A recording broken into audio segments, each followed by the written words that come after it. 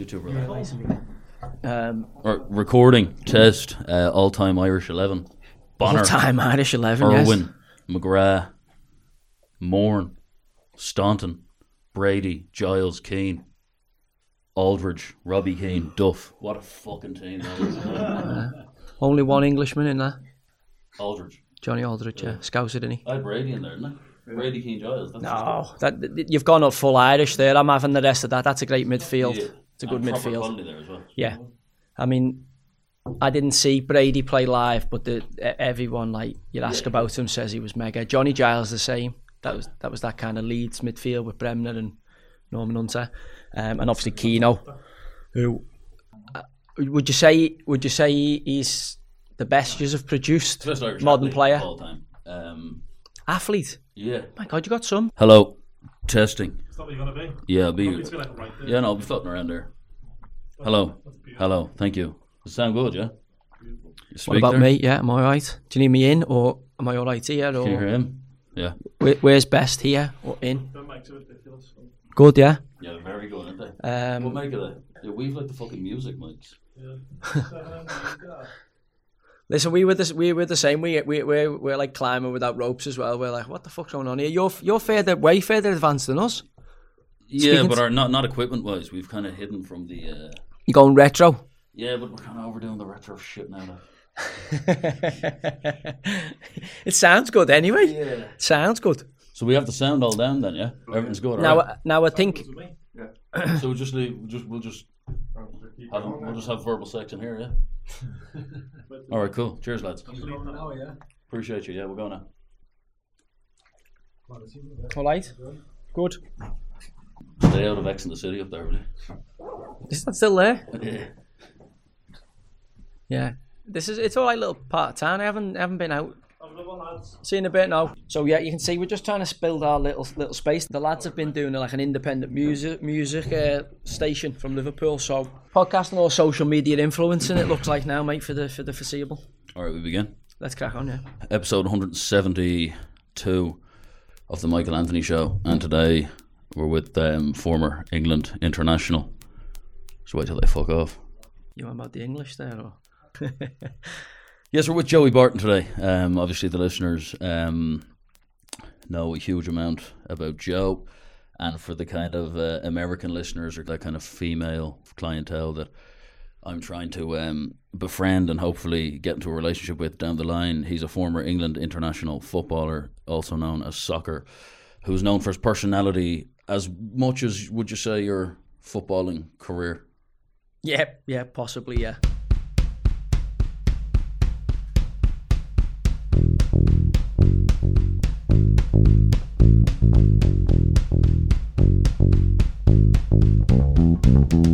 The sinking sand of despair, the smell of dread in the air. I'm head to toe in my own fear. I'm going to die, no need to cry. Just interestingly enough, I remember you said years ago that Lampard and Gerrard were obviously going to start ahead of you, but there was no excuse for Genius, Barry. You also mentioned Michael Carrick in that. So obviously, as a United fan who watched Michael Carrick win 5 leagues, I can't remember directly being quoted as that, but obviously it's in the book. Yeah, I mean, in terms of, it depends what system is played. Obviously, I think Michael Carrick was a fantastic midfielder, and in the kind of 3-man systems that started to slide in, I think it suited them. In the early part of my career, when it was a lot more 4-4-2s and it was a kind of straight shootout in midfield, I'd fancy my chances of being able to run Michael into the ground. I mean, Mourinho coming to the Premier League and bringing Claude Makelele to give obviously Frank Lampard that freedom to, got a lot more out of Frank than, as I say, some managers, certainly with England, they play Paul Scholes left midfield or whatever to play in that 4-4-2. Gareth, Barry, when I was in the 21s, and Jermaine Jenas, when I was in the 21s, Gareth's a little bit older than me. Jermaine's, I think, the same school year as me. Mano, yeah, absolutely no problem with them. And I think they both were really good players. But then I played with Jermaine again later in my career at QPR, and obviously injury had taken its toll on him. But I always look at, like, a boxer's career is not judged on one big fight. I think it's judged on 10 years, 12 years worth of work. Obviously, there is some people who have one big fight or two big fights, or one big season or two big seasons. But if you look at someone's body of work in terms of playing in the Premier League, central midfield, which is a tough position, probably the toughest physically. Speed it's played at, speed of thought. Obviously, you control a lot of the positions. A lot of us are captains. That people don't understand how good you have to be to play that level, especially when you're like 5'10" like me and 78 kilos, and you're playing against Patrick Vieira, who's like 6'4" and maybe 95 kilos, 94 kilos. What's so interesting about sport is, as well, is that it's actually like a canvas of how life works, that we all get to judge people because they're actually competing, even though every human being's kind of doing that. It's not public and it's not scored. So you can see the influences of things like childhood or upbringing based off how your career actually went, and your need to survive and fight and make sure that you were never kind of second best to anyone probably produced inversely some of the self-sabotage that occurred, as opposed to Frank Lampard sitting there, Bobby Moore coming around going, I heard you scored 2 today. Yeah, imagine the difference again, in that, though. 2 10-year-olds. But again, I think this is the argument of nature and nurture, isn't it? And obviously, survival of the fittest, as it was dressed up, kind of. If you believe in Charles Darwin, and but we all know it's slightly different. Maybe it's survival of the most adaptable. And growing up where you grow up, no one knows what you're going to do. You've got to make it through. And I would imagine there'll be parts of your country where the kind of similar time. I grew up in the early part of the 80s. Obviously, I can't remember most of it, but you've got kind of Toxteth riots in Liverpool. The back end, when I'm 7, Hillsborough happens. So, and I grew up in a really underprivileged part. I'm not making an excuse for it, but part of Liverpool, which is Knowsley, which is. So you were 7 in '89. Well, what was it like when the FA Cup final, the Merseyside derby, happened, when the two teams were in the final that year? So our street, the road was closed off, and people would come out in the street and they'd bring all their kitchen furniture. At the time, everyone had like a table, maybe this bit smaller than this. Everyone would bring the tables out, all the old women and all the families, and put all the tables in the middle of the road, and they'd be bunting on each family's house of Everton and Liverpool, because there was no other team. It was red or blue, and you'd have all the newspaper stuff stuck in the window and tin foil trophies or whatever. So I can remember that. You don't see that now. You see the odd house, and obviously people. But was there a sense of unity in '89 because Hillsborough happened between the two clubs? Do you know, as I say, I'm 7. I can remember getting the Pink Echo, which was like the afternoon edition of the Liverpool Echo, when it had the football scores in. And it was famously, have the toffee lady holding up something, or dancing, or sad, and the same with the Copite. And you had all of the afternoon scores in. And I remember, obviously, getting sent to the shop by my grandmother to the Bridgie round the corner, and running around to pick up the Pink Echo, because a news announcement had come on the BBC that obviously something had gone wrong at the semi-final. Because if you remember, Everton were playing at Villa Park. Park in the other semi-final. And as I say, I was out playing football in the street and got beckoned in to go to the shop and get the paper. So I didn't know what had happened. But obviously, I'd never been shouted in to do that. So you're aware of something. And then obviously the aftermath of that, seeing kind of the devastation that settled on the city. Like there was a couple of people on at the top of our road who like a dad and a son who lost lives. And obviously like there wasn't, Liverpool such an incestuous city.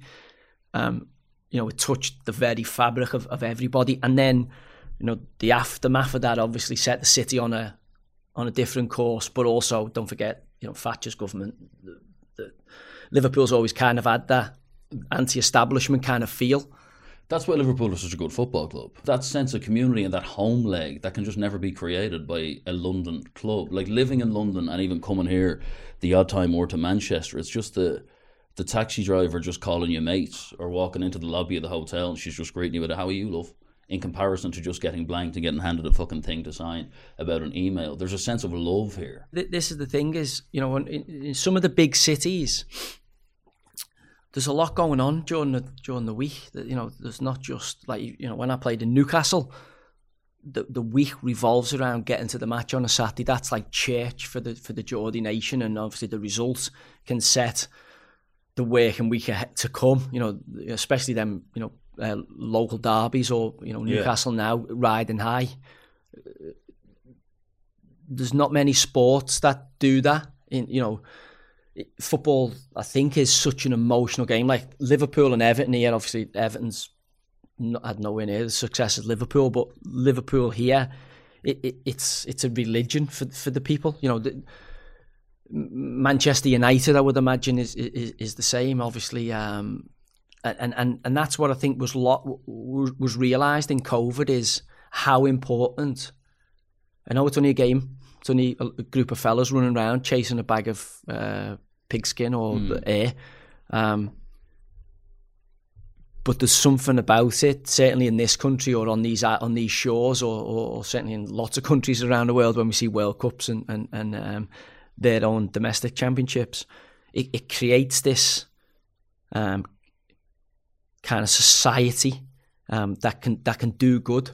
It can really uplift the community via, you know, the story of a rags to riches player, you know, or you know, somebody overcoming like a really bad thing, you know, like testicular cancer, like the lad at Bournemouth, kind of David Brooks. We had a lad at Bristol Rovers, Nick Anderton, who had his career taken away at 25. How frustrating is it though to smell like and have that society growing up and see the furniture brought out and the tinfoil trophies in the window, and then to play in a Premier League club, and you did catch the end of now what is the rot of football, and see guys who just don't give a fuck driving the Bentley and just view it as an out-and-out job. Is that where a lot of your kind of sometimes internal club problems came from? It was this want for people to understand what this means. Look, there's lots of things I've done in the past that I'm not fond of, and if you have a magic wand that we could go back and change them, certainly knowing what I know now, you do things differently. Would you do them differently, or do they make you who you are? Well, again, this is the thing, isn't it? When I was listening to it, I thought he's quite philosophical of you know, fate and determinism. You know, is those shitty moments happening to you part of you becoming the best? Like, so, you know, the best drug and alcohol counsellors I've ever found were reformed drug and alcoholics. You know, so the best life counsellors I would find are people who've struggled and had their ups and downs in life, not these perfect people who've never made a mistake or have never struggled. Do you remember, though, like when you do the crazy shit, do you remember them? Because I remember reading once you said that you're actually quite rational when you're angry. Well, it depends, though, doesn't it? When Javi Alonso's in the corner and you're in front of the cop, is it your Evertonian that's going in on him? In front no. Did you know he's in the cop, he's isolated, they love him, he's a silky footballer, I'm going to do him because I'm an Everton? Is that what that fucking challenge is? No, and this is why context is important. Like, you know, obviously things happen in the heat of battle and you make quick decisions, and sometimes those are stupid decisions. We all know I've got 9 red cards. Yeah. Not straight red cards. I think I've only got 3 straight red cards. They've all been second yellows. I got one famously for walking off and arguing with the referee, a second yellow for aggressively walking towards him in a game. That was the top. Yeah, we came back and won 4-3, so it stopped me getting fined. But the Jabby incident. So I was, again, a lot of people, as rivalries kind of build, I was meant, or Liverpool were trying to get me to sign for them in terms of I met them, went round Melwood, done bit early part of the medical. Houllier got sacked. And Rafa comes in, they sign Alonso, which is, for me, I'm like, fair enough. Yeah. And then we just had a few battles in games, and I remember getting sent off at Anfield. But if you'd played for Liverpool with Gerrard, you probably would have had 20 England caps. Oh, look! I think whoever plays next to Stevie Gerrard benefits. The media would have loved the fact you're both from. Yeah, again, look, he's a phenomenal player. Whoever so plays the decision next to do Alonso that? No. So what happens is we played in an earlier game. You know, bear in mind, Jabby was a fantastic player at Liverpool for a long time. Obviously, I think when he initially come, he didn't maybe get the sparkle and plaudits built on his legacy, Real Madrid, etc. Looks like he's going to be one of the next generation of elite good level coaches. Yeah. Looks fantastic, and clearly a fantastic player and a great range. But obviously you could nullify him. You know, didn't have a great turn of pace, was very one-footed. So I would be tasked in games with shutting him down. If we're going to have a chance of getting the results against Liverpool, I've got to get on top of Jabby and stop him dictating the orchestra. Especially, you know, Stevie Gerrard will be someone else's problem because I've got the legs of dealing with him. So to do that at the time, you have to get away with what you can get away with physically. I probably wouldn't get away with it now with VAR, if I'm honest. Yeah. But, you know, the generation before got away with a lot more than us. And thankfully, you know, the rules have been tightened up, I would still like to see a bit of contact. 'Cause I think it's a contact So sport. there's more of an innocence than there is a malice than a lot of the media. Well, it's just doing my job. Yeah, like you're not. The time of the Burnley challenge where you openly go over the ball and go into your man's shin. You're wearing a yellow jersey. No, Burnley. Oh, Kyle. When I land on him. Yeah, I couldn't avoid him. So if I would have tried to tear my ankle one way or the other, I could have rocked or done my ankle ligaments there. I actually never meant to stamp on him, but it was inevitable I was going to make contact with him. So my options were move my foot and maybe do my ankle and my knee, or land on him and then get me balance. You know the season when you were actually like properly good? Did you get 7 league goals? Do you remember? Do you remember? I don't know. Like I got 7 league goals for City one year. Yeah, but this season. Yeah, do you remember this that season? Yeah. All right. And there's a game and you're outside the box in the Etihad and you hit it. It goes near post top corner and it does that bend that starts inside, goes outside, like a glorious strike. When I watch professional footballers and you see that they have that in their locker and clearly grew up doing that in order to get scouted, you're a centre forward, you're scoring fucking 40 a season. Why can't you do it more often? I actually preferred, like, if I could have, I wasn't that good. Like, so obviously you catch the odd one, sweet, but there was players who had fantastic long range. For me, my job was to get other people opportunities to score. So I had to do, and I revelled. I actually really enjoyed doing the dirty work, putting the fires out, getting back in, trying to stop the opposition's best players, because I wasn't the greatest player. Like I was like, wow. Like my first assignment, I always remember Kevin Keegan. First assignment I'm given is stopping Juninho. Remember the Middlesbrough player, the little Brazilian fella? Oh, from playing. Like just stop him playing. And when you get the ball, just give it to one of your teammates. So I'm like, perfect, I can do that. And then by the time I'm 26, 27, obviously your game's completely changed, which is what confidence does and experience does. And we never quite know what players are capable of until they're in the big arena. Now, I'm fortunate. I knew I was like, I'm made for men's footy, big crowds, big stadiums. And when the going got tough, like I only played a short period for England, and you do me a massive favour by saying England international, but I am one, albeit not for as many caps or as long as I would want to. But I know I held me out. Iniesta was playing. Yeah. I mean, it was at Old Trafford, which would have been nice to be at Wembley. I liked when England used to tour the country. I think it made them more in touch with the actual nation. I think they should. I think every country should. I mean, it's obviously difficult if you're a third world country or a country without a fantastic. Yeah. You've still got some fantastic provincial stadiums, though. Your rugby's fantastic. Yeah, but the rugby's on Lansdowne Road, and then the other ones are like you couldn't play in Thomond Park and shit like that in an international football game. You could play Malta there, maybe. But you've still got. I mean, I know they don't like to play the ones at Croke Park and all that. They just don't do it. But you'll have a music concert there.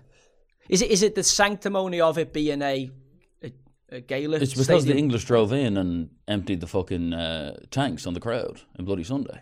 All right, so I'm bipartisan here in terms of I'm a Scouser, so during the War of Independence, there was a retaliation by the English government in which they went into a live GAA game and opened fire on the crowd. That's why when the Six Nations game was played in 2007 in Croke Park, it was such a big deal. So that's why I always found weird when I went to the House of Parliament and you see Cromwell there, and I'm like, so I was in Bristol and obviously the statue was pulled down and thrown in the harbour, so it kind of felt like I was at the epicentre of the rebellion. But then Cromwell and the British it's a kind of weird relationship. This is just and I'm second generation Irish, in terms of family. I wouldn't class myself as Irish, but if when England didn't make the World Cup in 1994, I was supporting Jackie Charlton and the boys. But the thing about, like, you have the Blackburn kids and they're white in 1914 and we're kind of celebrating the fact that, was the tweet kind of celebrating the fact that it isn't people praying in Ewood Park? No, I'm just like, look how quickly things can change if we go to war, populations are eradicated. Well, we're seeing that in Gaza. For me, I've been tweeting a lot about, because it's trying to give people context. I think it's very, very important. History is remembered for the good and the bad. What's your take on the Gaza situation? Well, any lost life is horrendous. But then I'm not in, It's a genocide. Yeah, absolutely. Yeah, I mean, when you use that level of military firepower on civilian population, Suffering creates strength in a way. So if you actually look at it, great bands, great footballers who have the ability to make 80 grand a week, rugby players who are kind of more middle class, or cricketers don't have that opportunity. Suffering gives you such an ability to cope with the pain of the world that you can bypass capitalism and begin to win and have power down the line. And what the case is with the Jews is that They were the slaves from the Romans, and they were fucked out, and then they were sent to Europe, in which they weren't allowed to own land, so they couldn't farm, so they'd get into finance and street selling. So then they developed the banking system. So they just kind of used intelligence and therefore developed the power to run America, and then organised to send people to a certain place and kick other people out when they were getting fucking fucked out of Europe. So all they were was just first to the education or first to a certain style of pain. So the Jews used that exclusion from agriculture to create their own world that involved reading and arithmetic and the legal system to bully and murder themselves back into another zone. And because they were so mistreated, they do kind of view Arabs as subhuman. Because that's the way human beings have to be. But this is hurt the thing, people, isn't hurt it? people. So again, yeah, I get that. But then there is also people who come along and break the cycle. The difficulty lies in, firstly, you know, I struggle with anybody who says, my God says this, or my God, so, and this is the way it's going to be. I'm like, well, unfortunately, when you make an extraordinary claim like that, as the great Christopher Hitchens, etc., would say, you need extraordinary evidence. And at this point in time, that hasn't come to the fore. So, unfortunately, I'm a man of science and rationale and data. And look, I've 41 years on the planet, and I think I've got enough of an IQ to make my own decisions based on information at hand. So anybody claiming their God is superior in one way or another to another God, I'm struggling with. Now, I'm not saying there's no God. I'm not smart enough to But there know probably that. isn't. But what they're really saying is our cult is we better don't than your know. cult. We These don't religions know. aren't really, like, if you could fucking go deeply into the neurology of devout religious people, half of them are still shitting themselves about death. They don't actually believe they're arriving at the gates of heaven. They put that But on again, for we're security. presuming, aren't we? We're presuming. So this is the thing. Our grannies didn't actually fucking think he was there. They just wanted to have the community of the other granny and meet her down at mass. They weren't certain because they feared death as much as everyone else. But again, we have to accept that the will of being people like that, but also the fact that there is something. So think when life's really hard, like when life's just shit, and you've got a job that you hate, and you know we're kind of at the early part of the kind of feudal system, you know, the serfs, and you're just fucking, there's no way out. You know, where I'm from, Knowsley is all Lord Derby's estate, and he was like supported kings in wars and was given all this big land. And as the slums were cleared in Liverpool, all the kind of people got moved out to these big places. They were all, you know, big hunting estates. Yeah. And through the Industrial Revolution, obviously the schooling system, whatever, people have learned how to read and write. You know, the churches would control, certainly in this country and probably in your country, the Church of England after Henry VIII got his way. But before that, the churches would control the sermons on a Sunday, where people who couldn't read, who were illiterate, would come and hear these uplifting stories about how their shit life could be traded in at the end if they were just put enough time and effort in to be, you know, do the right thing and not kill anyone and not revolt and, you know, take the shit butty that you're getting every time and getting your wages and you're living in a hovel. And again, I went back and read a bit of Orwell's The Road to Wigan Pier just to see what the conditions were like for the working class, because these important landmarks in history, like, I'm not a very, very clever person. I've just tried to educate myself, and I've been lucky enough to make really good friendships with people who are really, really intelligent and go, have you thought about this? You thought about that? Or you're acting like a bit of a cunt there, which I'm getting a lot of at the minute. But I believe that we've all got to stand for something at some point, and I've been fortunate enough to play football and meet people from all over the world. I've played with Chinese players, I've played with South Americans, you know, the Brazilians, Argentinians, Chileans, Peruvians. I've played with Americans, I've played with Germans, and there's good and bad in every group of people. And when we're saying to people now, you must select a side, it's Ukraine or it's Hamas, I'm like, what the fuck? Settle down. We need to make sure our island is okay, because it looks like there's a few mad things going on. What's the woman's thing about they can't commentate in the game? Like, it's a fair enough opinion, but it's very obvious why it's happening. So I sometimes use Twitter because you've got to use the tools for what they are, and they can be quite dangerous. But are you joking? Are you having a bit of a laugh and advertising yourself? It's like like I like humour quite close to the knuckle, like where it's like, oh, should you really say that? Yeah, like, you like the excitement of humour. I just think that's what's important about comedy. It's the kind of stuff that you can't say, but we're all thinking it. Now, I'm not a comedian. Not even thinking it's right, but just thinking it as just a like, thought. oh, and then you go, oh, yeah, maybe I don't agree with the way so he you're said it. You're taking but, the piss a bit. well, I think we've got to. It's the only way we can have a serious conversation now. Some of it is true and some of it is comedic, but there is the odd point where you're playing into their hands and making them seem like they're right, like bitch. That can't be tweeted. Why? It has too much of a history of genuine misogyny. No, I'll give you some I don't think words. bitch is that funny. Oh, come on. Just bitch, it's a bit minging. Yeah, I get that, look, but also cunt. People don't like cunt. Cunt's different. Because cunt, it can be... But it's contextual. So in terms of, it's the tone, it's the way it's said, it's the... For me, sometimes I like to say things that I know are going to fucking annoy people. Just to see how they react. But just so we can have a sensible conversation. Bitch is kind of a stomach hitter. Imagine a sister or a mother getting the bitch. Bitch, that's genuine. There's a lot of men out there calling their wife a fucking bitch. That's the immediate go-to who aren't joking. Yeah, cunt's always a bit funny. You call anyone a cunt, anger or not angry, you have to be joking because it's so outrageous. Yeah, look, I hear your point, so I'll take that on board. I'll have a think about that. I'm struggling to concede any word because how I see words is, and this is just silly me. Bitch though, as a father of a daughter, is outrageous. You can't say bitch though. There's something. It's more innocent and it's more old school. It's less like controversial. What would you replace it with? Silly cow. Dickhead. No, because she hasn't got it. You can't call a woman a dickhead. Like silly cow. What is a bitch? A pregnant dog. Yeah, a bitch is just something that is, for me, it's a man really announcing the fact that at the end of the day, if you stand up to me, I have the ability to kill you. All right. I can smash you. I don't see that. No, because that is the argument for misogyny. A lot of it's exaggerated and they're fucking aiming things at scarecrows who aren't actually misogynist. But do you not find that a very funny thing how, like, you've got... I don't like the word pussy or bitch or that kind, because it's an insecure man's language for me. Okay, but that's just you, isn't it?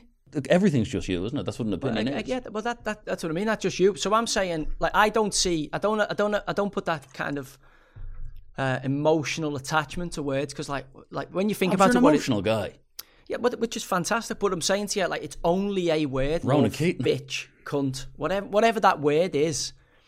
You then process that. It sparks an emotional response, good, bad, and indifferent, whatever, and then you respond to that, or you don't respond to it. It's like when people get offended when they follow you on Twitter and then they cut, and I'm like, well, but I think it weakens the sayer. So let's say you have a problem with the travelling community just based off their behaviour. You understand the fact that they've been subject to racism and they don't get equal rights, but you still don't agree with burning out cars for the fucking laugh or not sending women to school. You can have a fair argument, but the minute you call them pikeys, it's over for me. Okay. That's where I have the bitch and woman thing at, to an extent. Well, again, you've just got different boundaries, haven't you? So I will agree with you on some things, but there'll be other things I won't agree with you. Like your emotional connection to bitch. When you say it to me, I'm like, yeah, from that reason, and I can see your logic. But when I'm like, well, it's just a dog, like a female dog. Like it's like I get it. And even that, you go, oh yeah, it's a bit. But wasn't dog always used as a term? Like, women have always felt the need to be better looking due to the way the patriarchy has worked. If you want a job in the accounting firm, the woman must wear makeup. The lad's allowed to show up with cocaine coming out of his nostrils and be 4 stone overweight, and it doesn't affect his job. So the bitch is kind of in the category, the cow, it's dog, it's animal. It's shallow. Yep, fair. You dog, you bitch, you cow. It's that your looks matter and not your intellect. And if you want to actually be fair, because a lot of the points you're making are absolutely correct, don't play their game. Don't become the shallow person they want you to become. Actually make it intellectual and say, the female commentators don't have a fucking clue what they're talking about. Leave the bitches and the cows at the fucking door, because that's what they're using to weaken you. No, and you know, the people I talk to, Michael, they're like, look, your tone and the way you say stuff. And I'm like, look, I'm not William Shakespeare, unfortunately, or fortunately, depending on which way you look at it. I just wanted to be a footballer who I didn't think I was going to be a role model or outspoken or a celebrity or one of the other, an influencer or whatever the label is they're trying to put on you. What do you make of this theory? And it's probably absolutely insane. You grow up and there's a lot of crime around you. There's a lot of instability. It's a tough upbringing. And your mother's side of the family are always the side that were kind of giving into that community and were involved in the drugs, and the uncle was emptying the fivers out in your bed. But your dad's side showed you a way out. He came from a matriarch. He was a strong man who, although he drank and beat up your mate's dad in front of you, he was a footballer. He had a sense of meaning. He played an FA Cup game. He went in goal. FA Vars. He was the FA hero. Cup, yeah, you didn't go. Do you think that gave you a viewpoint that football is the way out, and it's associated to my paternal side. And women getting involved in football, you associate with your mother's kind of dark family getting involved with a thing that gave you a way out of that manky community. So you actually just don't want them to mix because it was the paternal football that saved my life. Get the women out of it. No. But I like your theory. It's good how, as I say, you've clearly done your research. I can see why you would take that position.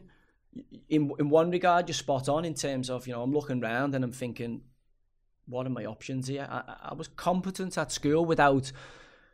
I've been talking about this the last few days in terms of, like, I don't think school, as I understand it, going to school is productive for young boys. I think they're full of energy.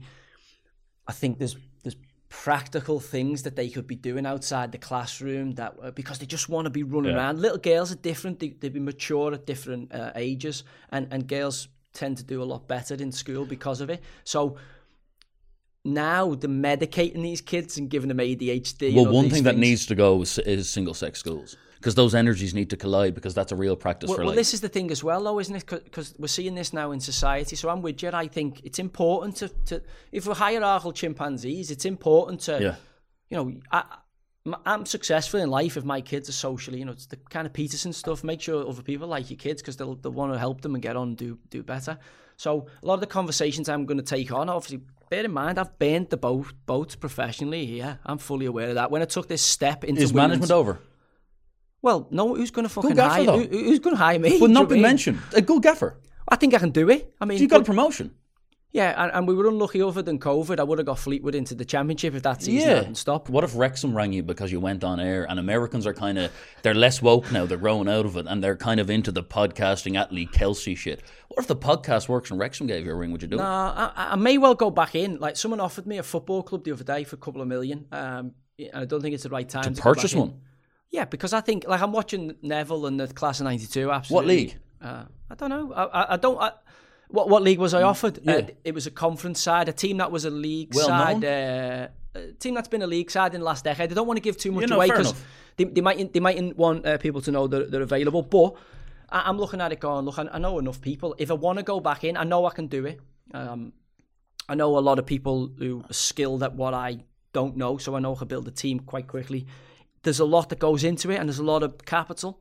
So, I'd prefer to go and work with somebody else, but I don't know what the future looks like. I've done 5 years there. I've had a good career as a player.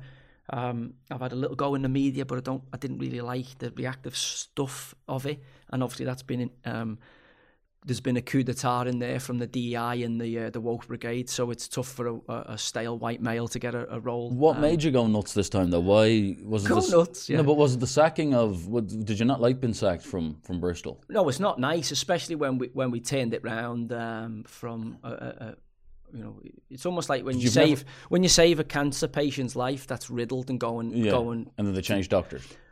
Not just that, like, you get them back on the feet, and you're thinking, okay, we can now get going. And you've never liked rejection, obviously, because that's what you always fought against, because you came from a community that the elite were kind of abusing. No, so I have a big trigger for injustice. So I have a big trigger for injustice. Is this a reaction to the rejection of the sacking? No, this is something I feel passionately about. I mean, most people.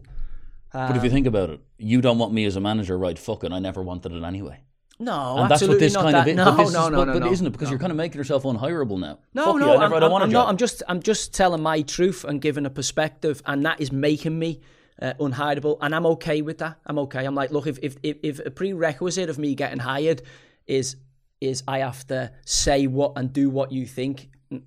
After COVID, I was kind of like, okay, there's got to be some good people here wanting to do the right thing, and I know there was because I spoke to a lot of them, but the vaccinations and... Are you vaxxed? No. How did you manage to avoid it? I just didn't want to go on holiday. Were the club not getting much. onto you all the time saying you need to get vaccinated? No, we got shut down. If you remember, we were shut down quite early. And when we were shut down, I actually got COVID and lost my smell and taste for about 10 days in the early part of March. So from what I knew, and again, I'm not a virologist or a doctor by any stretch of the imagination, but I was locked in my house, so you're obviously tuning into your media sources and trying to educate yourself to keep your family and your loved ones safe in your local community.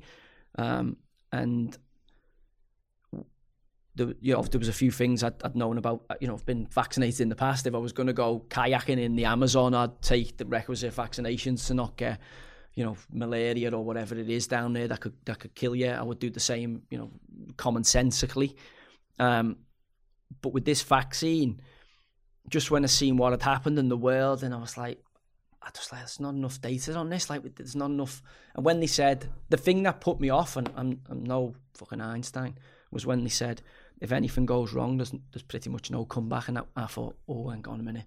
I'm just going to wait and see what happens here. And I'm still in that spot. Listen, if disease X comes around, it's going to kill everybody. And I don't want anybody to get it off me and kill me nan or someone's loved one. Now, I'm not anti-vax. I just think there's people out there, Michael, who know more than me about it. Do you know what I mean? I'm like, I'm not next. I'm just a footballer.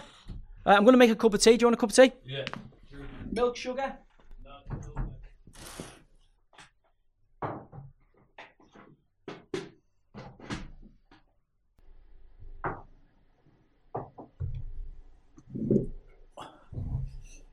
Yeah, what you asked me there about my mum and dad, you're on the right lines. My mum's side of the family wouldn't have, if my dad's side would have matched that, it wouldn't have kept me pinned, but my nan and the matriarch kind of kept me anchored at a time at like 14, 15 when I was like that. I got dragged back in. Yeah.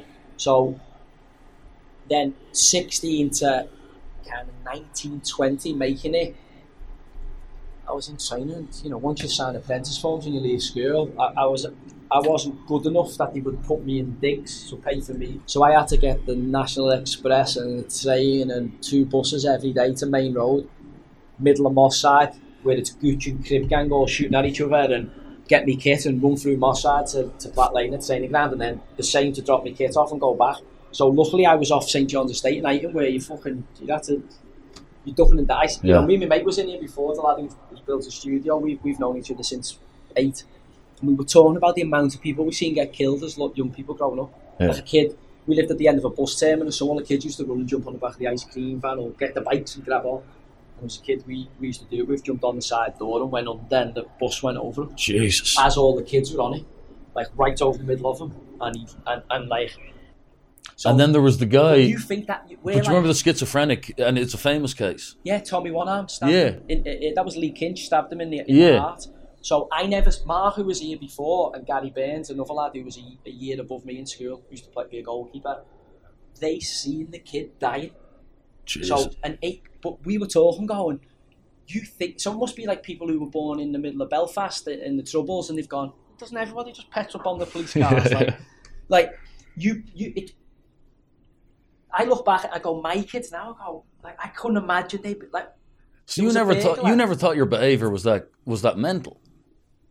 It was. I presumed this was what everyone was doing. I presumed everybody. Getting in a straightener in Thailand that's life. Oh, like that's fucking playground stuff to what I'd been through to that point. Like, I'd seen people get stabbed. 14, 15, I'd had knives pulled out on me on the bus where I'm like, fucking have to get on my flight. Just because if you were in Liverpool, we came to Liverpool, we wanted to go to, like, there was a big play centre, like Pleasure Island, bowling alley and all that. And there used to be a forest before it. And if there wasn't 20 of you, you couldn't get to the thing without getting your money robbed off you and fucking beat up by a load of blacks in that part of town, because that's kind of Toxteth, South End, and it's now in the city centre. If there was so this is when I was growing up. Now through football and Tony Bellew, did you know Tony Bellew before you were both famous? Well, I did, because Neil Dan's his best mate was a really good footballer, and he played against us. And then then I'd go to boxing shows in like Height and Sweet, and it'd be an amateur boxing competition from all the boxing clubs, the amateur ones. And you'd go, and then you'd remember, and then you'd play footy against them for the school, so it was through the medium of sport and competition that all these racial boundaries came down. Like, people forget. Mike Trebilco, I think, is the first black player to play for Everton. I'm an Evertonian. Everton was a very, very racist crowd when I used to go to the game as a young Evertonian, like 6, 7, 8, like bad. So that's why I got Tony on, because Tony's a mixed race, and he's an Evertonian, and because he's light, he'll have heard stuff that other black people won't have heard, because people will mistake him for... and he'll have had to correct people. Tony's like a obviously self-made guy in one of the toughest sports it is, and openly took a hiding off your man, knowing it was coming. So we had a good chat that's about the that. That's the I'm fucking making you a cup of tea. Sorry. I'm all right on water, and I can get a tea in a minute if you want to finish that. Yeah, whatever. I don't mind. Tea? Yeah, just a black tea is cool. Black tea. I've got milk here. No, I'll do a black for the fun. So, in terms of what you say there, you know, my mother's side. Why do you never talk about the mother? My mum. Yeah. Because there's not. My mum's just dead easy going. My mum's like anything for an easy life. She's just always that way. There was no, you know, she wasn't hard on us. My ma, you know, she's just like she'd had 2 kids before me and divorced, and then met my dad, and my dad was, I think, about 8 years younger than her. So we kind of split our family because my nan obviously wasn't happy with it. He had me, I think, when he was 20. So my nan never spoke to him and like kind of disowned him. And then only when she found out I was born and she wasn't at my birth and I was the eldest grandson, she had 2 granddaughters before, that she was like, so I kind of bridged my nan back to my dad. Yeah. So I don't know why, I've always been like really close to my nan, like where, as I say, like people are like, he's misogynistic. I'm like, my biggest hero is my grandmother. Like even now where she's going, what's going on here, lad? And I'm trying to tell her. What age is she now? She's 84, 85 now. She's still fully switched on, but she's like, what's going on? I'm telling her, and she's like, look, I trust you. I'm like, nah, you know the way I am. But what we're talking about is a small issue, but actually, because of how big football is in these islands, it leads to a bigger conversation socially. So I'm saying, look, from what I'm seeing, people are just shouting and arguing with each other. For whatever reason, fucking whenever I speak, they write articles about classism. It. Well, there is a bit of that, so I'm just like, right, make the tea. What are we doing? I'm going to start conversations, you know. Yeah. You know, the one thing people know about me, Michael, is there's no real agenda. You know, as I say, yeah, but are the Guardian heads, who, by the way, used to love, but they used to love you in 2013 when you were doing. When I was going around art galleries. Yeah, you were doing rainbow laces. You were going around as like a Miles Kane impersonator at one point. Yeah. Yeah, look, I was poking the box a little bit just to go, and it's kind of like. Were you doing rainbow laces? Yeah. I started it. So I lowered the fucking drawbridge. You don't know this. So I started it. I was the first one to do a documentary with Amal Fashion. So, yeah. But she's the niece of obviously Justin Fashion, who hung himself. Yeah. Because they were going to, the newspapers, or they were going to out him as being gay. You definitely don't want milk, mate, no? No, I'm alright, good. Thanks, mate. That's just tea. Appreciate you. They were going to out him, I think, as being gay, and he was, I think Cloughie signed him for Forest, and obviously everyone loves Cloughie, and Cloughie's a darling, and all sorts. You can imagine with Cloughie, because the fucking gloves were off at Cloughie. Yeah. And obviously he had the European Cups and league titles at fucking Derby and Forest. Who's going to answer Brian Clough back? Clough and Muhammad Ali and Parkinson is some of the best TV ever. You can't believe that's a football manager. Who can you see doing that now? No. Muhammad Ali said, Clough, I've had enough. Football hasn't really gotten bigger in terms of the emotional psyche of the people in any way, shape or form. It's just all commercialism and cheerleaders on Sky Sports. It used to matter fucking more. Liam Brady played for Juventus and the people in Dublin were dancing on the streets. We've no connectivity with football now. Well, so you remember, so for me as an Englishman, before I was an Irishman, 1990 was my first World Cup. I came online. Were you 41, 42? What are you? No, I wasn't. I wasn't around for 1990. I wasn't conscious. Okay. So when are you born? 93. You're 93? Yeah. Fucking hell, lad. You've had some paper around, didn't you? Do I look like shit, yeah? I thought you were older than me. No. I knew you were a little bit younger than me. I thought you might be about my age. That's just weight. Well, you haven't got any grey hair. I'm full of grey hair. No, and I don't even really have wrinkles. So what you're essentially saying is that... It's because your voice is so mature in the voice. You don't sound young. You've got a lovely, mature voice. I think it's also because I'm 102 kilos. And you're a bit Kevin Bridges and Luke Littler in terms of you look wiser than your years. Luke Littler and Kevin Bridges was such a quick shift. Well, Benjamin Button, what you're saying is I'm fat. I'm not saying that. I'm just saying you look older than what. Obviously, if you're born 90s, like you just look a little bit older, like more distinguished, more mature. Should we say? Jesus, I need to lose weight instantly. You've got all these options now. What's the best buzz with losing weight though? Just sheer discipline. Have you ever been fat? No. I've never been like. Yeah, I'm probably at my heaviest when I got married. Were you fancy all grown up because you were the footballer? Because that helps the ego out regardless. If you were constantly attractive to women, that helps out with arrogance and self-belief a lot. I wouldn't say, like, I was more interested in having a game of football. But you'd money, you were in shape, and you kind of told it as it was. I presume your sexual life was kind of that of a rock star in your early 20s when the ego's been tested based off your ability to attract and the it was mate. aligned with kind of, getting in scrapes, because obviously it's a highly competitive environment there. You step on the wrong person's toes in terms of if they've got an effect, certainly in Liverpool where, there's no shrinking violets. You step on the wrong person's toes and the wrong girl flutters their eyelids at you. Like two lions doing the jungle. In Liverpool, some of the big cities can be life-changing moments, regardless of how good of a fighter you are, regardless of how fit you are. It can be settled in ways that are way beyond the athletic output. And obviously, you've got to have your wits about you. So for me, I was lucky at that junction in my life. I got in a few scrapes. So then I went to Sport and Chance Clinic and started doing the 12 steps. It was anger management mixed in with am I alcoholic. Started doing the 12 steps, and I meet, Peter Kay, not the comedian, but the founder, or one of the founders of Sport and Chance with Tony Adams. And it changed my life. He taught me stuff that if you're lucky, your dad teaches you. Yeah.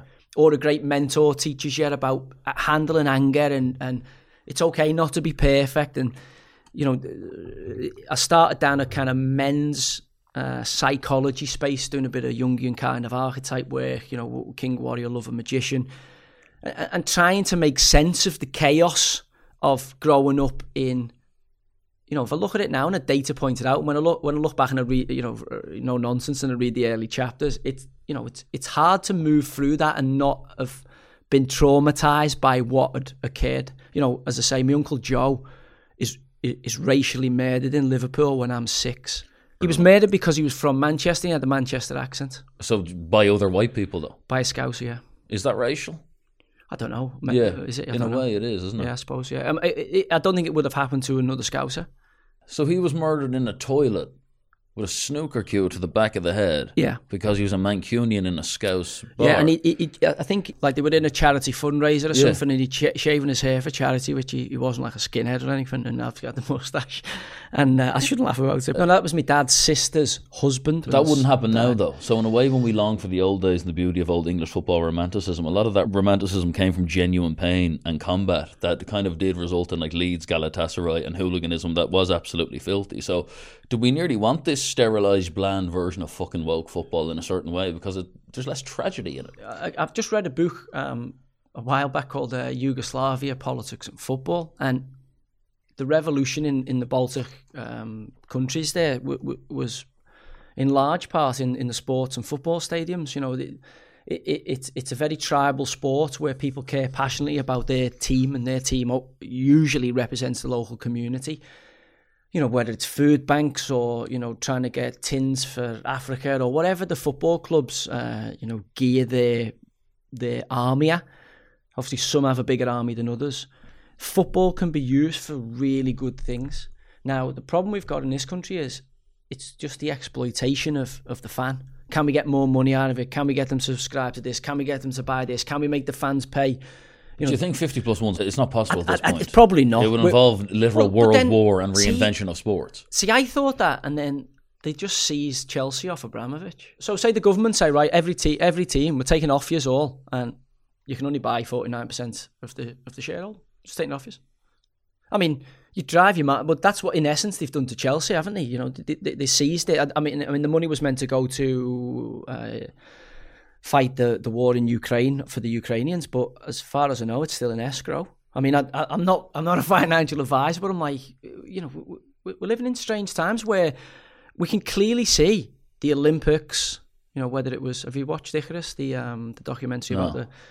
You need to watch it on Netflix about the Russian government drilling through the wall and changing drug samples of its Fat athletes. men don't really sit down and watch long-term TV. So again, well, we know if you look at like kind of... Too insecure to sit through it. Like the Olympics has been used as kind of sports politics, whose ideology is the strongest, the Cold always War. Was, well, again, sport has always been used, like we're seeing in Premier League football now because of its meteoric rise to like the biggest... or one of the biggest sports on the planet. the nation states are buying. It's no longer the local millionaire or multimillionaire or businessman done good who wants to, keep the football club plugged into the community and give local people jobs. It's come from the need to sell. So people want to sell everything into you. So, Michael Jordan's documentary, who arguably, we all watched, The Last Dance, and were taken by, the incredible drive and ability of Michael Jordan. And he famously quoted in there saying, Republicans or whatever it is buy sneakers. The lads are the same.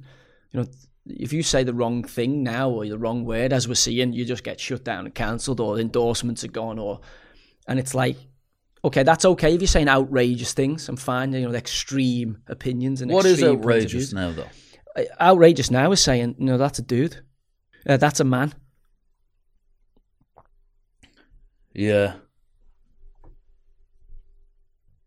What do you make of that whole scene? I mean, if we cannot agree on basics, how can we get into the complex? Like, if we can't say that's up and that's down, and we can't say that's a man, that's a woman. I mean, the nuances and the arguments that we need to have if we're going to solve a lot of the problems civilization's But isn't it gone. it's just preparation for moving the world online and humanity just been officially gone because we have to substitute our secularism with technology. So you like Ready Player One? Have you seen that? No. Oh my God, we need to get you at a... No, but we're just getting rid of genders and preparing ourselves for our ultimate death. So that's Ready what it Player is. One is everyone's living in a kind of almost imagine one of those things that go on the back of shipping, like a shipping container. Everyone's got their own one, and on it you plug into this treadmill of movement and you run to a computer screen with a VR headset on, and like the world outside is so toxic, and every one of these containers are just piled up on top of each other in this like nothingness of virtual world is more to them than the actual world. Which you could see, when you logically think about it, you go, oh my God. And it's what Gervais touched on his last show, where he says, I don't give a shit, really. This is not me, but he says he doesn't give a shit. He says, in 20 years' time, I won't be here. And you'll be the one stuck in your flat, sucking oxygen out of a straw.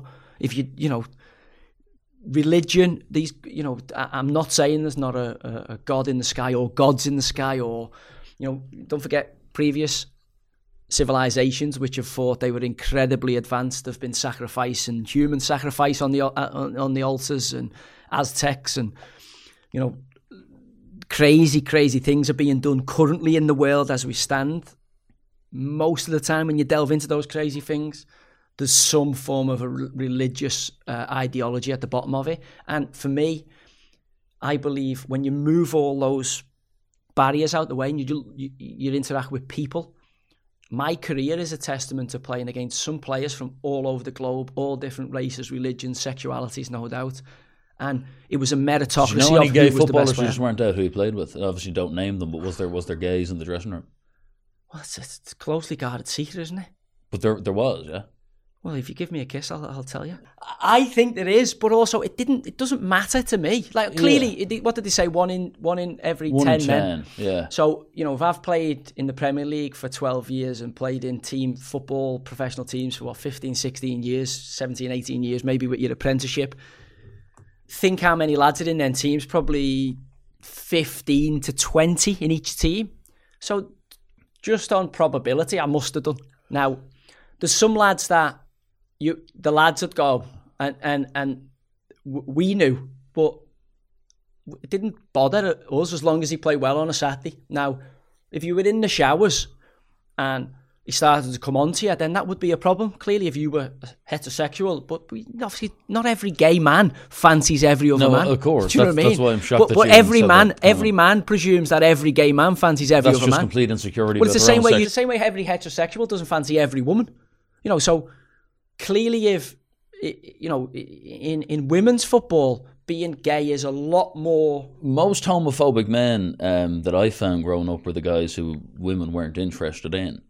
So I hope he doesn't fucking come near me. No one's coming near you, son. Shut the fuck up. That's what I found. See, but then my Uncle Tom is an absolute contradiction to that, because I didn't know he was gay the whole of growing up. And bear in mind, from the age of 14, Tom's 10 years, 12 years older than me. From the age of 14, like at music, I'd be trying to get in his room to read his magazines, and he had a bit of OCD, so everything was pristine. I'm the complete opposite. Like if I'm in there, it's like the Tasmanian devil's been in there, and I can't find anything. So if I'm looking for something, even if it's directly in front of me, I have that male disease where I just can't see it. My missus or my nan would come along and go, look, it's just there. So our Tom was brilliant at football, like really good at football. Never good enough to make it, but like really good amateur player, into decent music. When I think back at it now, he was always like hanging around with girls and had girl mates, which was quite rare.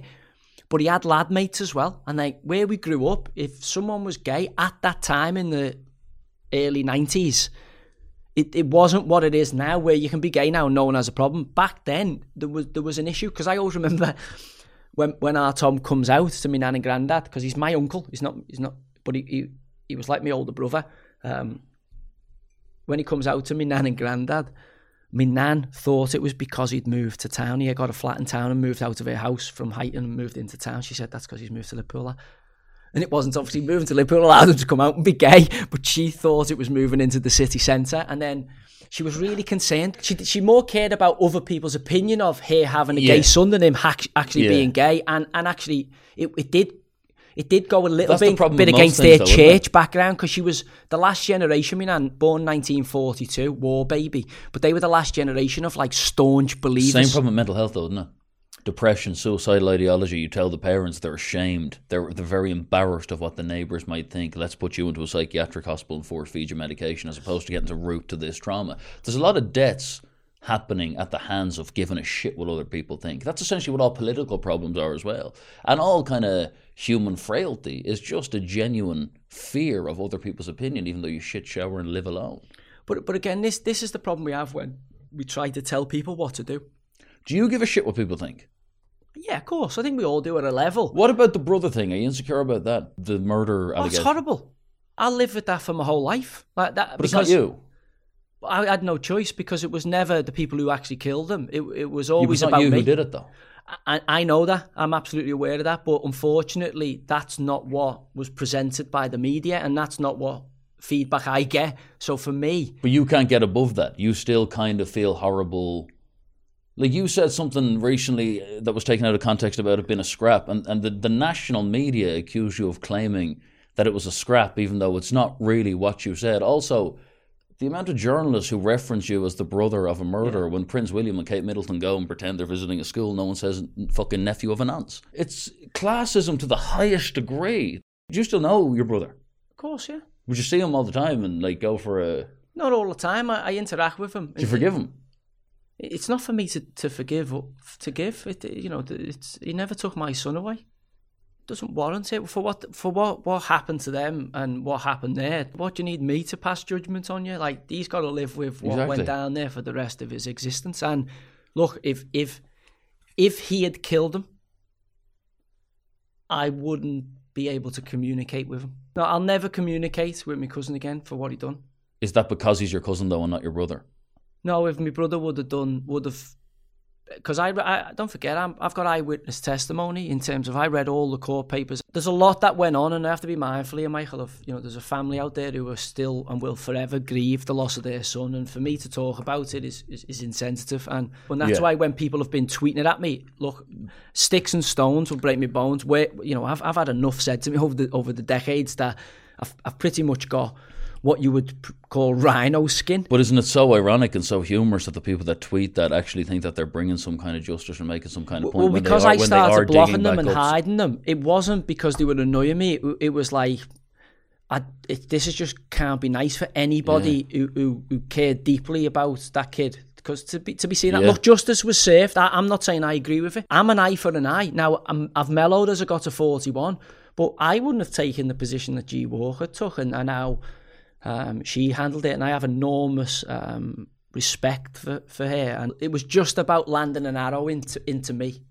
This Joey Barton doesn't take a backward step. Everybody who kind of come for me and kind of attack me, and it was the first time they presumed I'd taken oh God, that's hurt him and wounded him.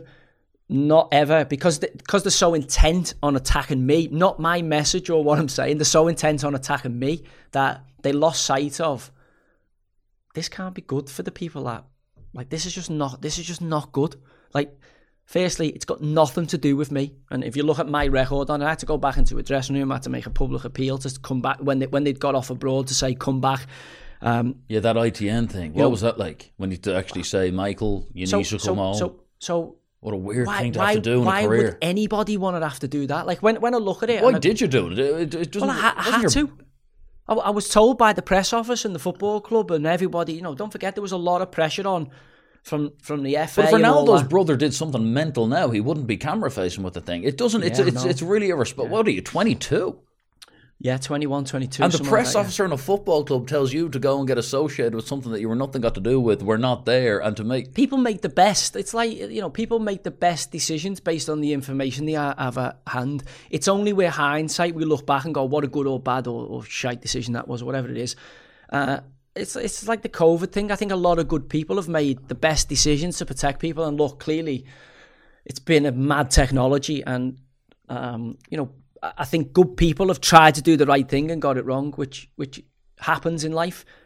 If we try and go through life, which I think we're approaching, I think, the end point of kind of wokeness, where everybody's got to be perfect, and if you've said something or done something, then that's the end here, then they're going to be boring, mundane, bland people. I think life is fantastic when you meet these balmy characters who've had these mad experiences, who talk about them openly and say, don't do that because I tried that, or if you're going to do that, be mindful of this. And I think when we all communicate, not all think alike. When we disagree and we go, you know what, like what you said earlier on, I didn't agree with you about bitch, but totally understand your perspective, and it's got me thinking differently. And the more we converse, the more we change each other's observations, I think the better the world we exist in is. What's your plan then? Like in 10 or 20 years, what is the... Do you know? What do you want to move into? Like, are you trying to make a point? Your point is that there's a bias in all narratives, and you're essentially trying to teach the world a lesson to be more well-read and less believing in an internet culture that's about to dominate society. Look, because your children are going to grow up and read crazy shit about you. Yeah. Is that what half of this is? No. Look, it's just a case of the world as I thought it was going to be growing up.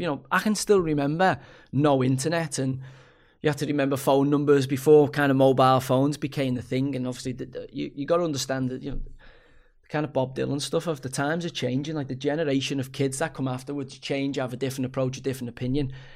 And I remember being 20, like I'm 40s now, 41, all right? I haven't had the Botox and the turkey teeth and all that. So next time... Are you going to do that shit if the podcast works out? Oh, absolutely, yeah. I want to get like 15 facelifts, so I'm going to look like 21 when I'm 86. But you do give a shit about your appearance. Everyone does. I mean, I don't think... I'm not my appearance, so I'm like some people are based on the looks. Like, I'm fortunate or unfortunate enough to never have had the opportunity to... mine was based on my physical sporting capacity, not the way I look or the way I dance or the way I sing. For the character, though. It all went in sync. So I say that now, but like I've got a weird shape eyeball, so I can't wear lenses. I have to wear glasses. And again, you move through life. As I say, in your 20s, I remember being 20 and I thought I knew everything in the world. I'm on this hero's journey and I'm going to fulfill my dreams and set myself to be a sportsman, and it's got a small probability, but if you do it and you get it right, you can have a great life. I never thought growing up I'm 10 in 1992 when the Premier League starts, you were going to get 900 grand a week to fucking play footy. No, but generally like 50 or 60 at one point for you. Grand more. I got a bit more than that. You're making around 80 at Newcastle. 80 grand a week. Yeah, but we never thought it was going to get there. So what happened? What was it like to receive? You just really start not caring about money in terms of like it does not supplement. It doesn't fix trauma. Well, you could factually just say money does not fix trauma. Tyson Fury, are you fed up with the guy, or do you understand what he means? I like Tyson. I think his story is incredible. From to come back from the weight and the. But do you not appreciate the whole avoid? Like, if you were him. Similar values and that kind of thing of like being open about like trauma, what happened to you, money doesn't make happiness you achieve, and then you have to self-sabotage like you did after Klitschko. But do you kind of hold it against him that he's not getting in the ring with Joshua and giving the English public that fight in its peak? As a boxing fan, I'm gutted that I haven't seen that fight, because I think Fury not just jab him around for 12 rounds, we're all disappointed, and Fury just wins comfortably on points. I think before the Franny and Ngannou fight, I think that would be common misconception. Trying for that. But again, confidence is massive in everything that you do. So confidence is huge. Now, elite level sport, confidence comes from good preparation. So we have to accept that, whether it's right or not. Whenever I cross the white line as a player, whenever you're a boxer, you get into a fight. You got to be ready to go. You're getting into a fight. Like, this is what people forget about elite level sport. If you're a nice guy and you want to have a career for 15 years where your body's your business, boxing, absolutely your body's your business. Footballers, we have a fight, pretty much every couple of days. If you're an elite level player, it's physical examination. You're doing 12, 13 Ks, a central midfielder on average now at the elite level. More for some boys, obviously less for some boys. Other positions obviously vary. But you're doing that on average every 3 days, give or take, once a season gets up and running. Maybe once a week for some boys, but for the elite level players, the internationals every 3 days. So the shape these boys are in, and the to have a 15 or an 18 or a 20 year career and have all your, because it's an athletic sport, when your legs go, you don't last an awful long period after that in certain positions. My position, you can get away with it a bit longer, holding midfielder. You know the Wayne Rooney, how good he was growing up story? Incredible, yeah. What was it like when he was like fucking 10 and shit? You were a bit older, so 3 years. I remember the first time I ever seen Wayne. I mean, he's probably... I think every team wants to see a local lad do good. And obviously, when a local lad is world class... Are you mates with Rooney? No, I know Wayne. I've known him, played against him pretty much his whole career, my whole career. I've known him growing up, and as I'm going to explain to you here, I was under 17 at Manchester City, and we were playing Everton at Platt Lane on a bog out on the Fortress. We used to call it. Frankie Bunn's our coach, and we were beating Everton, I think 2-0, 17s, and Everton put on for the last 15 minutes this 13-year-old kid. And he was unbelievable, and it was Rooney. And I remember thinking, and then someone said, he's like 4 years younger than everyone, him. But he was obviously physically not 4 years younger than everyone. And in a way, mentally, the self-confidence of that guy. Literally, within 3 years, he was obviously scoring against Arsenal. So then when you see someone like that, and then obviously as we played them later on, he moved that quick that we never played against him much. He literally skipped age group. Yeah, there's this book called The Football Man, and there's a chapter on Rooney. It talks about in the Euros when everyone's shitting themselves in that first game against France where they lose 2-1 late to Zidane brace. And Rooney's walking around the dressing room pre-game, just doing up a short saying, get the ball to me, Fee. So I was at the game in Benfica's stadium, because at the time I was represented by SFX, Stu Marshall, who's Stevie Gerrard's agent. It was when I was close to signing for Liverpool.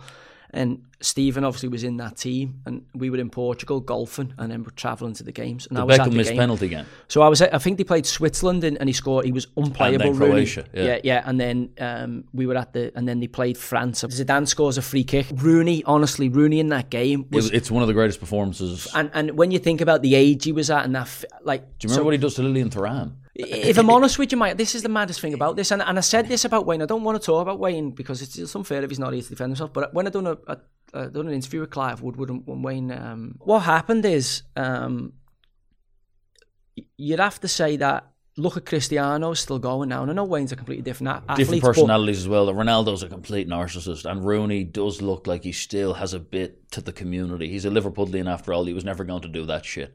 But again, Ronaldo's portraits, he's Trump, man. What was Wayne's best? When he went out to 2011? I'm saying. But when was he done? When he leaves Man United? Are you saying that? No, I think he was done in 14. Okay. Or I actually think he was done when he pushed for a move the second time, and Fergie, being the control freak he was, said in his last ever interview, we must leave the club, essentially fucking him over. Then Moyes comes in, and Ed Woodward couldn't lose face by letting Rooney go. He was supposed to go to Chelsea, so we overpaid him on a contract, even though he was 27, and he was finished. See, Rooney was always going to be finished young. Everyone said that. Yeah, well, it was because, don't forget, he was a man. Like, it's like anything. If you spurt out early, you've only got so long as a superstar. Any racehorse, like I always see footballers as racehorses. This is what people miss with boxers and rugby players, because they're, for me, like the jump horses. They're a bit harder, but they go a bit slower, and there more collisions into the fences.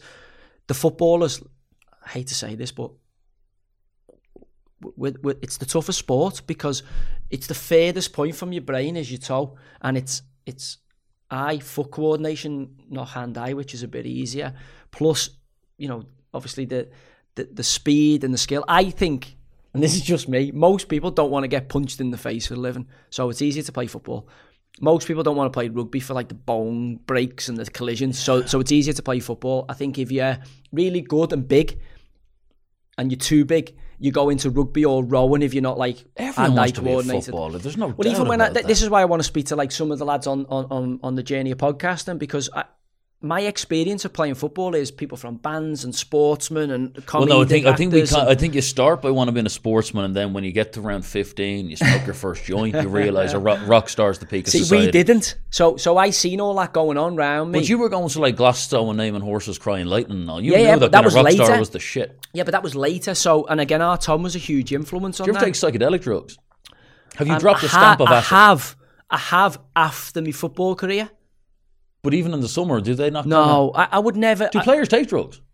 I don't know. No, but like in general, do they go to a beat and take a bit of coke knowing that the drug test will be at a certain time they'll get away with it? Back in the day, they didn't. They just had a pint. So That was I remember them all being bevy merchants, so they'd have a load of slaves. Even the Spice Boys, they'd reek of cocaine off them. Well, again, I remember that era, and you're looking at it going Britpop and everything that was going on, Oasis, Blair, the Spice Girls, possibly. But I don't know. I wasn't there. Didn't make my debut till 2004, and I was 20 then. 2002. I was 20 when I made my debut. But on a summer holiday, would you take drugs? No, like every night? because you wouldn't go to Ibiza and take no, a bit of MDMA. and I'll tell you the reason why. My dad was a habitual drug user. Like, he's just gone into recovery. My dad 6 months ago for Presume cocaine, just cocaine, and well, it's their generation. But just cocaine and alcohol. Do you know, if I'm honest, like my dad's worked on security at Glastonbury, he worked as security on concerts. I think he'll have a go at pretty much anything, my old man. Like he's one of them. He's of a different era. So now he's gone now the other way. And he's teetotal now, but he's had to get into sobriety because it's difficult, I think, when you're in your 20s and you're in your 30s and in your 40s and you're partying. And this is why I didn't realise I was getting down this path. But there's a lot of broken people out there who go the footy and have a line of Charlie and have a gamble or go. And I heard you talking to Chris McClure about it when I was doing a bit of research for this. And you absolutely hit the fucking nail on its head. It's this broken group of lads out there who I've been putting a few little weird polls out just to try and gauge my audience, and I think 79% of my following was not religious or didn't believe in a God. Now, we all need something to believe in, and Steve Black, a great mentor of mine, used to say to me, a spiritually unique human being. Like the causation he had, even on like that English rugby team win the World Cup. Wilkinson wouldn't have done it without Steve Black. But I used to watch that documentary growing up, that Lions 01 documentary. You see him on it, yeah. It's just so well made. Yeah. And he's bringing this kind of like self-deprecative irreverence to like a middle-class group that nearly just unifies the countries. Yeah, he showed me things that I didn't think was possible. This is the mad thing. I was at 4 years at Newcastle, never met him. Then he had a year in Marseille and he was with Johnny at Toulon, never met him. Then I came back to QPR and I met him at QPR because a mate of mine had been a massive Johnny Wilkinson fan, Eddie. And he said, I'm just going to go and meet this guy because all Johnny does is talk about him. And he went and met Blackie and he was like, you need to meet him. This fella, you need to meet him. So me and Blackie ended up meeting in Leicester Square in central London. There's a Waterstones not far away because Blackie's an avid book reader. And I think when he passed away, he had 10,000 books in his house, something balmy like that. And he would always want to go, if he went to any city, he'd go and explore the churches and the books and the coffee shops. And obviously the football stadium or rugby stadium, he was working there. And he would just interact with people at all different levels. He was just a great people person. So we meet in this bookstore, and we meant to meet for 2 hours, and we were there we got through out like 7 in the night.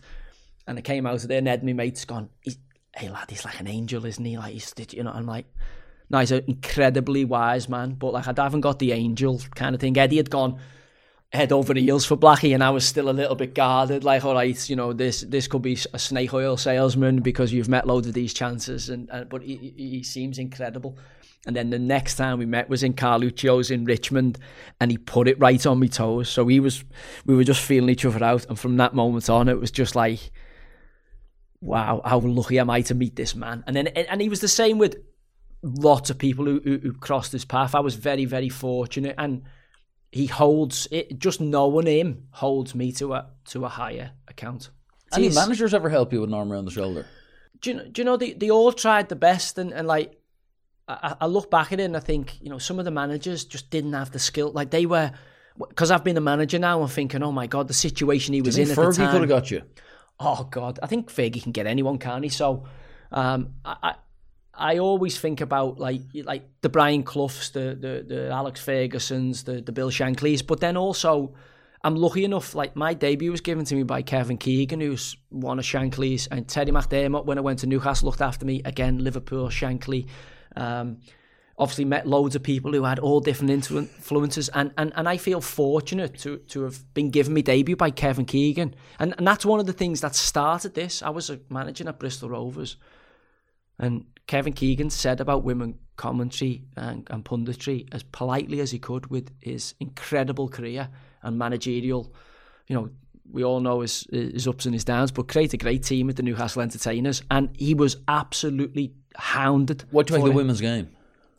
I think it's never been better in this country. But what do you make of the fact that there has to be residual resentment and trauma of the fact that the game was barred until 1970, and even kind of post-war when women started getting into manual labour, they did make female teams, and then they were selling more tickets than the men, and the FA came out saying it's fucking not feminine to play. Why did they do so well in that period? Did they do so well because so many men had died at war? So a lot of men have died, more died in the First World War from this country and in these isles than in the Second World War. But we're not trying to get to a place in society where like exclusion is just viewed as so Neanderthalic. We're not excluding here. Like this is where the message has been confused. So I'm like, look.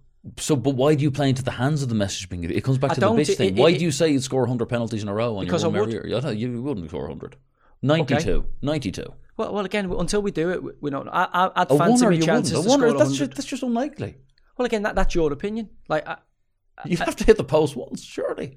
Well, again, that's because you don't understand the standard of footballer that it's required to play in the Premier League for as long as we have to play there. Like, you don't think she dived the right way once and just it wouldn't matter, because the way I take penalties, it's physically impossible for Mary if she does a penalty the way the current rule set is set up to get anywhere near it. Yeah.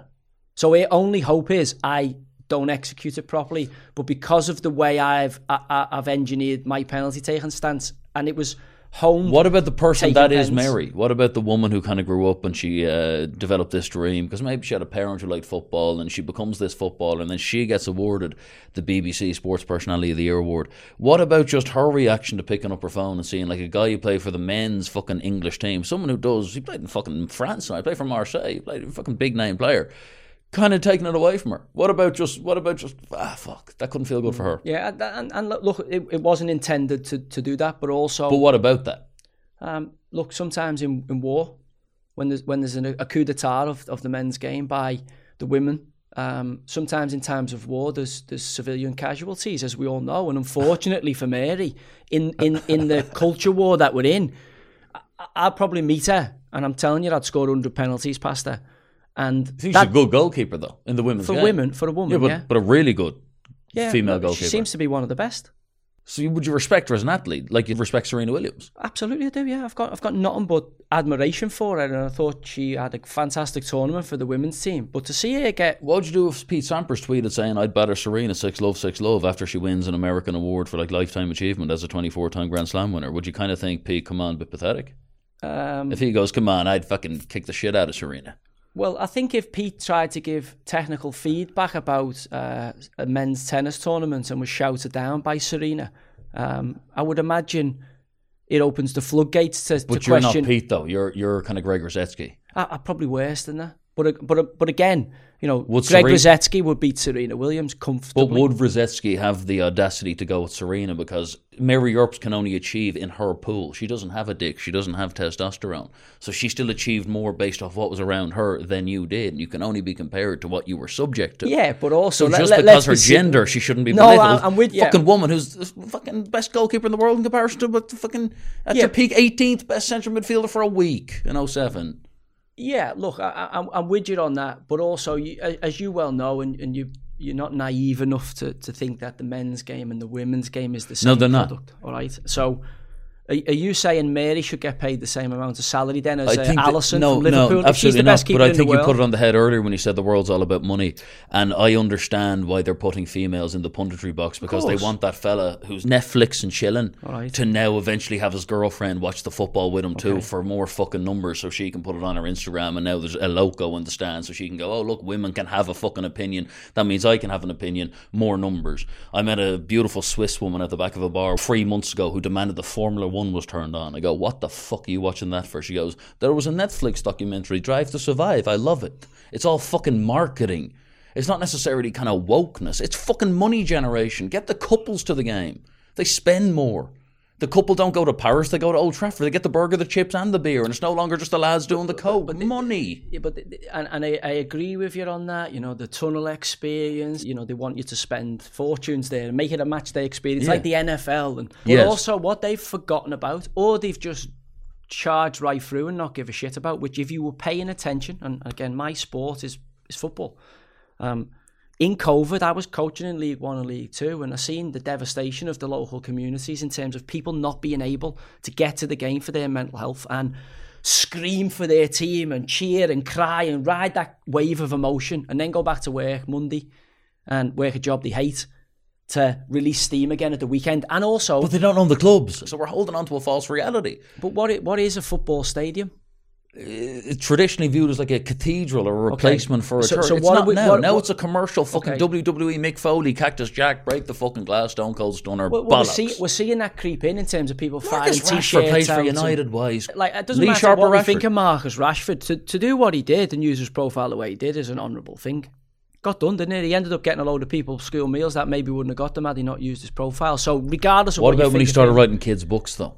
well, again, look, people do that, don't they? You know, David Williams has done it, Frank Lampard's done it. You know, he's not the first person to do that and try to maybe monetize, you know, Captain Tom. You know, people try to monetize certain things. So I can't say it's down to the public or the people who go on the GoFundMes and click through what they do with their hard-earned money.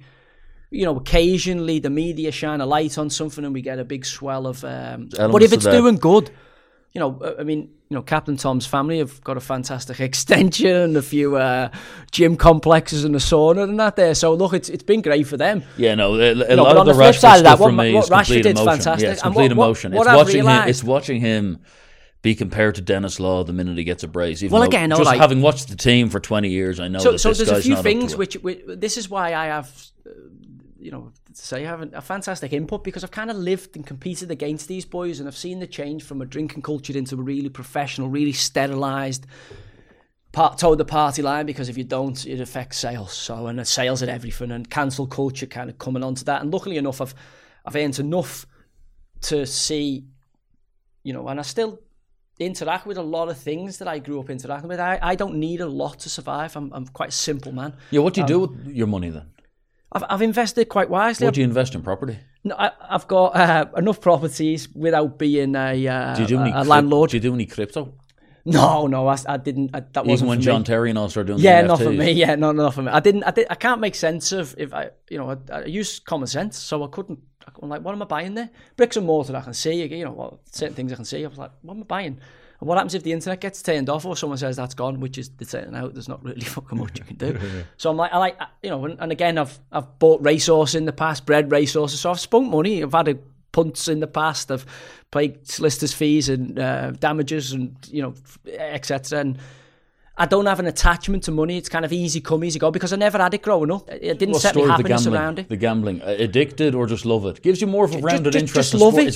It is fun. Do you ever do an NFL Sunday? Yeah, I used to love it. I've lost touch with the NFL because, like anything, the horse racing, I used to have all the bloodlines. I'd read all the books. I'd have diagrams and be trying to study up on everything. And it's your boys, you know, your boys, the Coolmore lads who've absolutely cornered that market. And for me, it was just trying to understand stuff, and I got into horses through betting on them and having a coupon, and then I fell in love with the animals and the breeding and the selecting and racing them, and then it became, you know, I had 10 years there, and I loved it. I met some fantastic people from all different manner and walks of life, and I loved it.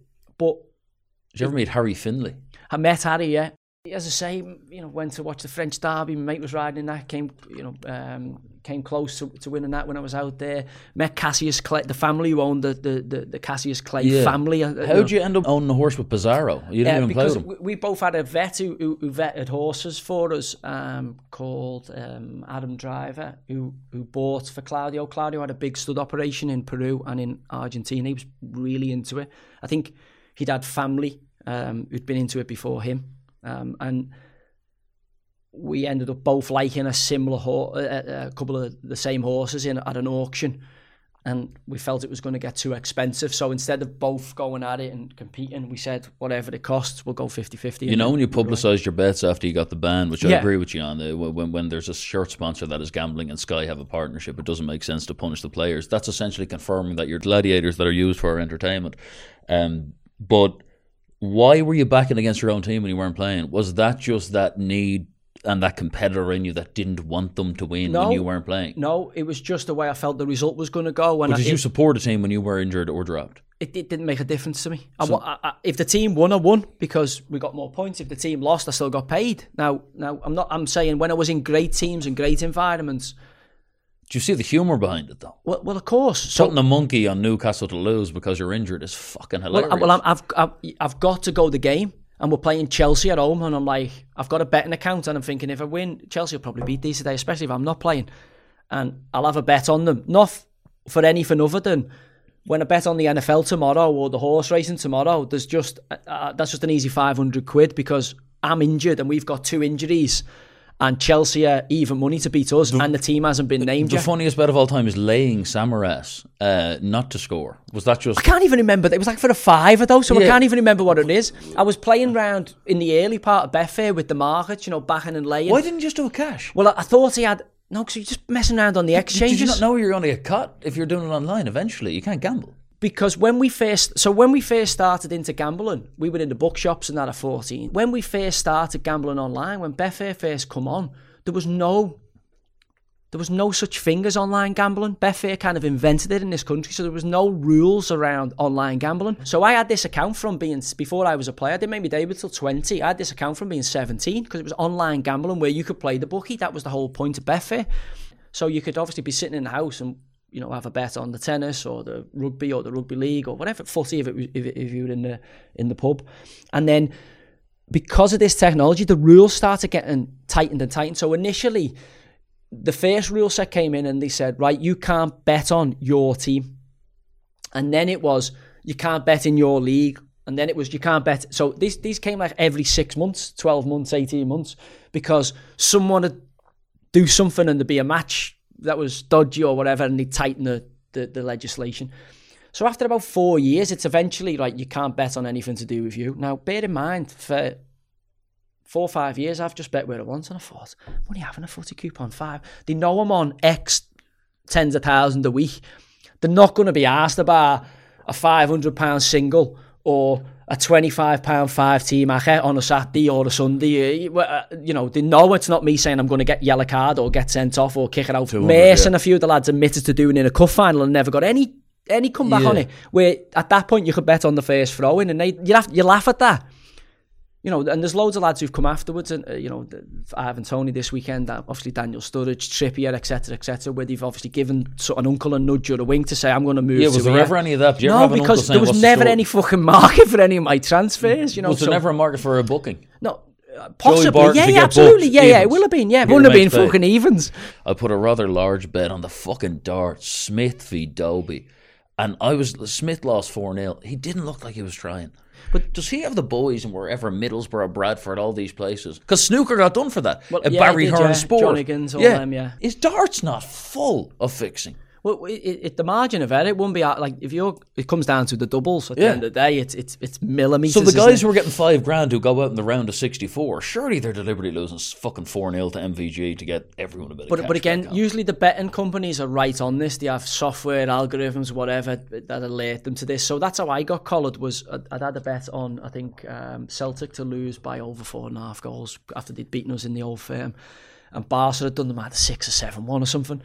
So we got paid out on over 3.5 goals, which was quite low, 4.5, 5.5. It was like, might have been £700 a one. It was just like this. They're not as good as what they perceived at the minute. Yeah. They're better than us, clearly, but obviously, and then somebody at Paddy Power alerted the Scottish Federation. Now, bear in mind, I'd done lots of stuff with Paddy Power over about a 10-year period where they'd actually gone out to their offices in Ireland and done speeches for them and presentations. But because I was at Glasgow Rangers, I got absolutely knifed on them. I was like, you fuckers. So, and I grew up, I'll show you here. I take it you're Celtic, you're not a Rangers. Neither, really. Well, what do you mean? There's no such thing if you're an Irishman who doesn't support Celtic or Rangers. That's just kind of a British generalisation. I thought you support Man United. United. All right. Keane, Irwin, McGrath, that kind of... So you grow up in that era where Ireland are good at footy because you're coming out the I just grew up back when Eric Cantona had his collar popped on a fucking TV screen against Leeds in a fixture in 97, and I'm just bought into the romance of the Manchester United story. This optimism and this You've got the Beckham or Alice band almost look there, I mean, you can see it. You're wearing it quite well. When he first started getting it back. Yeah, but I'm going for more of a... Mine would be more kind of Texan. It wouldn't be Beckham. Interstellar. Yeah, I'm not a Beckham guy. He fucking wrecks my head, man, to be honest with you. I played against Becks only in the Classic in France, and I had so much respect for him after the game. Like, he was a top thought you guy. said you were never into the Beckham brand. I wasn't, and I think, all the sarong, and when you watch a documentary, he was a good player. Yeah, but what about the fact that he spent his last 7 or 6 years actually just being shite? Well, it must be tough as, I think, Emma Raducanu's finding out, to be a fashion icon, be in demand and get more money from the endorsements as from the competition.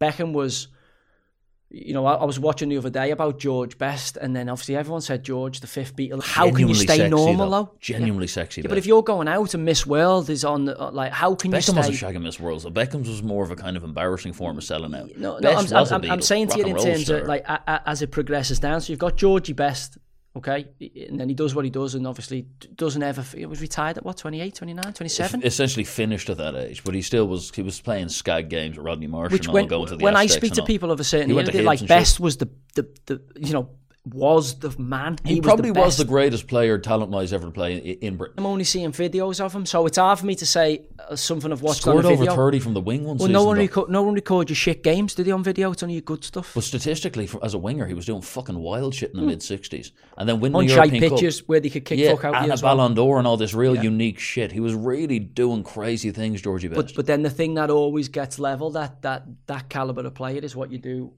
in a World Cup. What you do. But he's from Northern Ireland. Well, again, so again, there's people who suffer because they haven't played for a big nation or a nation capable of winning those big tournaments. I also sometimes think you can judge what someone did. Well, if Messi didn't win the World Cup, he'd never be considered. For me, he always was. For me, from the year he got 92, fuck it, it's over. That's for you right now because you remember him. But in 20 years' time, your kids, or in 40 years' time, your kids won't. They'll go, he never won a World Cup because he's won it.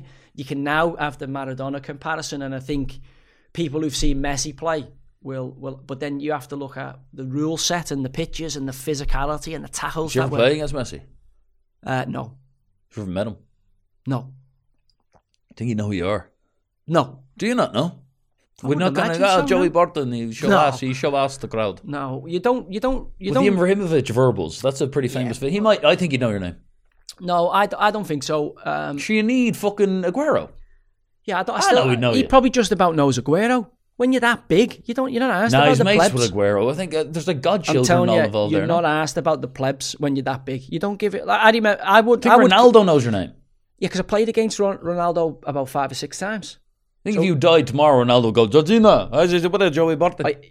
Yeah, well, I think so, yeah. Because I've played against him. I marked him for England under 21s at Goodison for 45 minutes. Done a number on him. And then I played against him in about 5 or 6. Do you think he's Manchester so detailed derbies. and psychotically dedicated that he'd even remember the under 21s marking? Do you think he's that fucked? I just think, well, do you remember what happened to you when you're 21, 22? Yeah, but I haven't had the experiences he's had. If you're scoring as many goals as him, there's so many dopamine hits. Yeah, surely possibly, some get lost. Yeah. Well, surely you remember if someone kicks fuck out of you. Were you kicking the fuck out of him, though? Well, I had to. And was he brave about it? Was he getting up? He's 6'2", so I'm only 5'10", so he's no shrinking violet. But he wasn't afraid. He wasn't afraid of your. Well, I marked Ricardo Quaresma in the first start in the second half. Marked Ronnie in the first half, and obviously got yellow carded. So then they switched Quaresma over, who at the time had just signed for Barcelona, was the hottest prospect. Yeah. And I managed to get through the second half without getting a yellow card, and we lost to a handball late from a free kick 2-1, and I scored in the game. You scored Postiga, and who got the other one? It might have been Hugo Viana, I think, who Went to Newcastle, and yeah, he was but like, in Mendez's that original team, there client. was like Bruno Alves, there was Yeah, it was a freakish team, wasn't Raul it? Morales. I've got the team sheet, obviously, because I've got my under-21 cap and the team sheet. And Portuguese were just on the cusp of a golden generation, which we later seen. So Yeah. we played at Bristol Rovers. We played Porto in a friendly, and lucky enough, we were out at the same time. And Pepe was phenomenal with our lads. And he's obviously at the back end and been, gets a bad reputation because, in terms of sending offs, he's way further down the sending off thing than me. And I always remember the guy where he just volleys him on the floor, and I think, fucking hell, my Man City moment weren't fantastic, but if they'd done that, I think they'd have sat and died me. I don't think I'd have played again. Do you ever think if you stayed at City and obviously didn't have such a kind of they fucked me, I'm going to fuck them, and took the offer after you battered Dabo, even though he kind of it looks like he's wearing a fucking piece of sellotape in one of his eyes. It was a piece of sellotape. It really doesn't look like... And the tough thing about that is some people tell a story because obviously when they do podcasts and people ask them about me, when they tell stories and they weren't there. Like so they obviously it's like Chinese whispers and it gets glorified and almost like Quentin Tarantino fucking scene in the movie. Look, it was as used to happen quite often in those days. You trained how you played. It's different now because it's becoming a bit of a non-contact I know, you got a straightener sport. with him though. That wasn't got to do with training. Yeah, but that was a full-on we fight. were training how we played. There was a Manchester derby coming up, And you there were was a competitive tension over the around position. group, He'd three and France he weren't caps. going to play, and he was not happy about it, and it wasn't going to plan for him, and obviously training gets a little bit spicy at times, and it had done my whole career, and it ended up that day in verbals, and it should have been put to bed on the verbals, but for some strange Was reason, Pierce the gaffer? Pierce was Did the he gaffer. nearly enjoy that shit because he was a guy No, who he hated it. No, he hated it. That's all an act with Piercy. Anyone who watched the England Euros game where Basil Bowley butts him in the tunnel, like Roy Keane's a loon. You'd have to think. Do you have a relationship with Keane? No, we've competed against each other lots of times. More when Roy was coming towards the end, and he'd kind of change into a defensive midfielder rather than when he was in his box to box. Phenomenal footballer, phenomenal player, and really good human. It brave, stands up for what he believes in. See again, but when he left Saipan, the whole half the nation. Well, again, I was turned just going to say that to you. He was right. There's a divide in Ireland. But again, so I always remember going back to Blackie. He always told me about a club he'd been at where he had a fantastic, and the chairman was been a bit of a dick in the papers, and he ended up telling him in front of all the people that he felt he'd been a bit of a dick, and he got sacked within 5 minutes of telling them. And he said, I felt great for 5 minutes, and then I had to get out the building and I let everyone down. For me, Ireland playing in a World Cup is a rare thing, as we're finding out now, in the current Stephen Kenny era of Irish football. Always Under thought Big 21s. Sam would just connect so well with the Irish He's nation. not Irish, he's English. Jackie Charlton, but again now I think there's you've got I think an Englishman should manage England and an Irishman should. I don't agree with at international level foreign coaches. Although there was a time where I felt England should have gone and get like a Mourinho, but then Capello and not under. And I go, do you know what? When the push comes to shove, if I'm an Englishman and I'm at a World Cup final and I'm playing Ireland, even though I've got Irish heritage, I'm an Englishman. I never ever wanted or couldn't have played for Ireland, Scotland, Wales or whatever, but I wouldn't have because I never saw myself as, even though I knew my family and I'm a Scouser, I'm a bit of a mongrel in that regard. And I knew there was hands across the water, and But that's why England don't really. But I never felt because Irish. The people who play football, the working class, have always been subject of immigration and felt like the establishment let them down. So the best at what they do don't play for England like they do at club level. Well, if you look at the golden era, that's what it was dressed up as of English football. Working class guys who don't feel English. That's why they weren't Irish. But like the Northern lads, Manchester United lads, kind of had the Man United thing going on. There's like a North and South divide in the country, which we've just seen absolutely shown to us by our government with the HS2 just going, yeah, we're going to chop that off there. So pretty much after Nottingham, it's kind of north and south, all right? And then you've got obviously the wilderness in East Anglia and Cornwall who, they're doing their own thing. But pretty much up until Birmingham and Nottingham, that's considered the south to us. And if you go back into your kind of when the Vikings came and it was Mercia and Wessex and all that, and when you look at it, the landscape won't be too far off that. Now, the North has always, for me, when it's Man United and Liverpool, I know there's great London clubs, but Manchester United and Liverpool, certainly in our country, the biggest England, game in English football.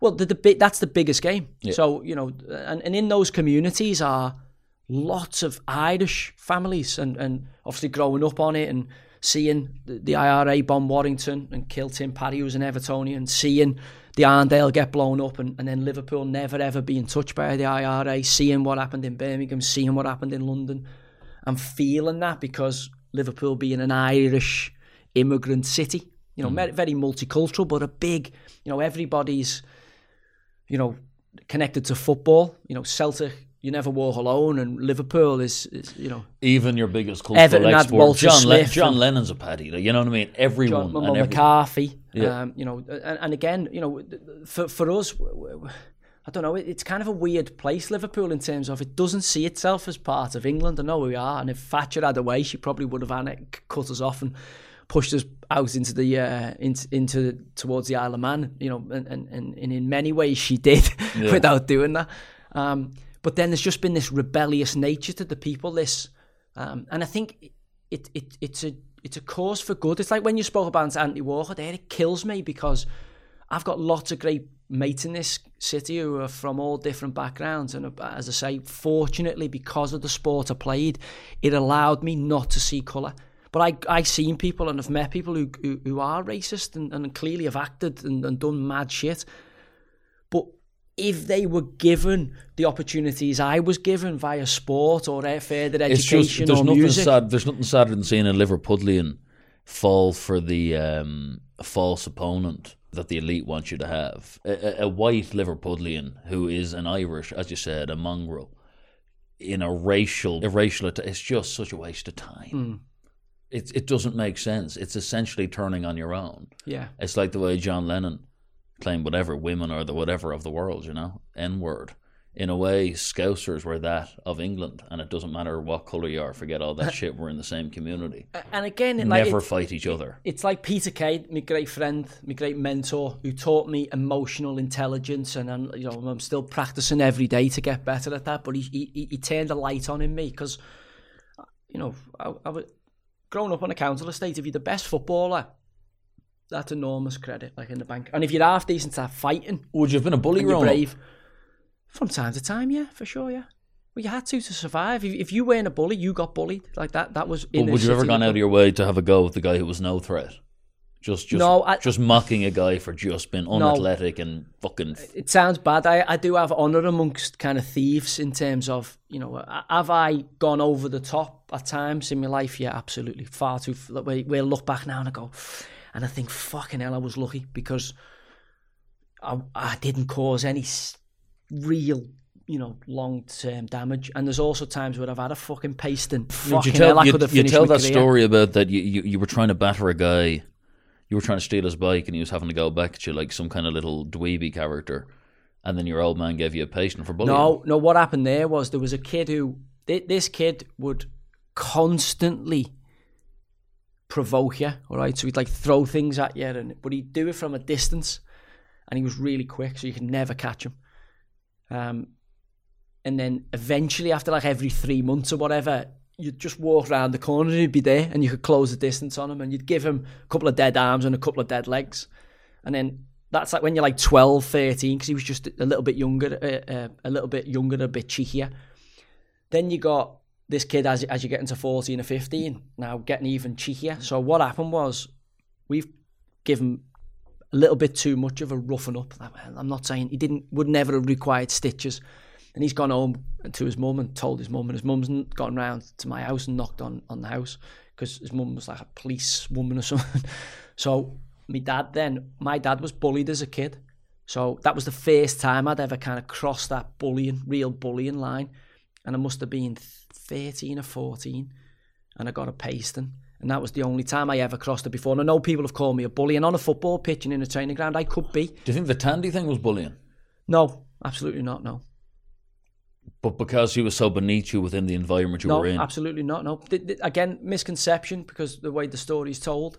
You know, I had Nathan tell it the wrong way the other day because he wasn't there. He wasn't even on the night out. Your man, Anahua? Yeah, well, he's about 3 years younger than me. So I was 20 at the time. Tandy's like at 19. So we played in the same youth team. There's only 6 months between us.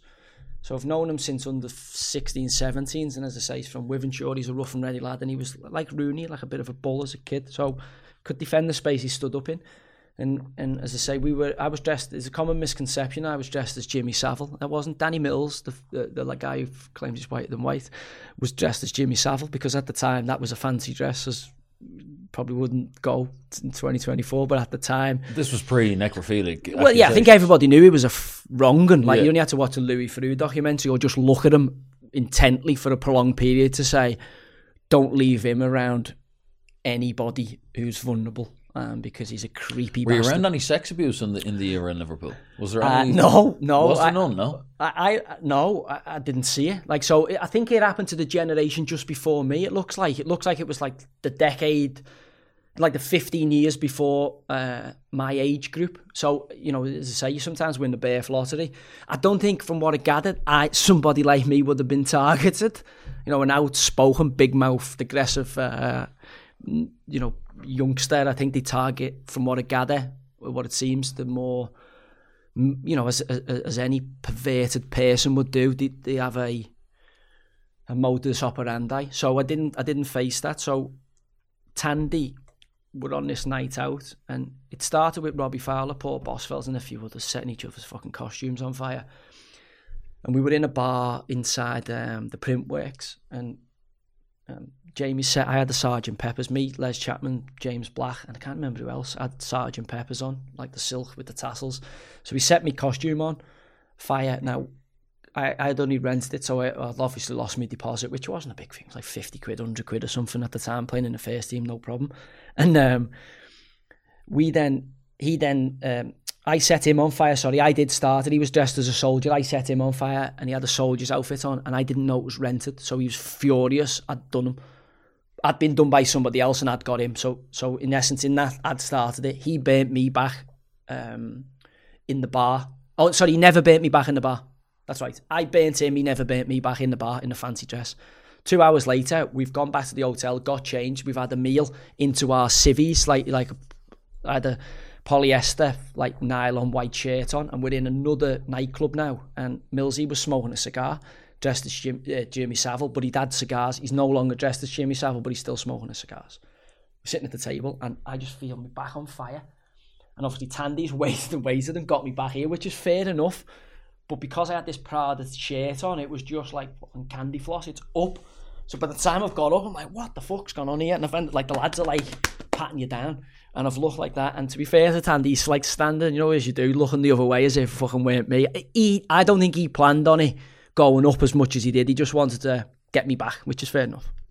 And there's an ashtray with the cigar in, and in the finger getting burnt. I've thought, for some bizarre reason, this will be a good idea to stump the cigar out on the back of his head, because he's looking away as if I haven't done this. Makes no logical sense that today Michael is a 41-year-old father of four, but at the time, 22, full of drink, been on it all day, 20 or whatever it was, it made sense.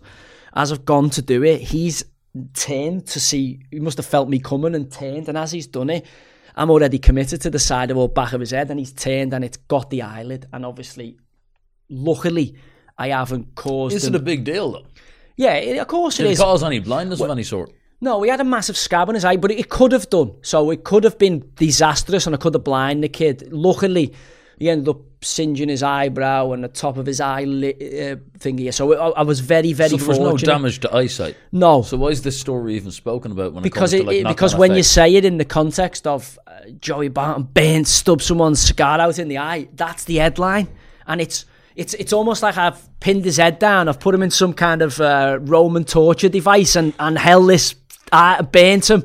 You know, like when people burn the soles of people's feet to get the safe combination. Have you ever had depression? Probably. But have you ever felt like killing yourself?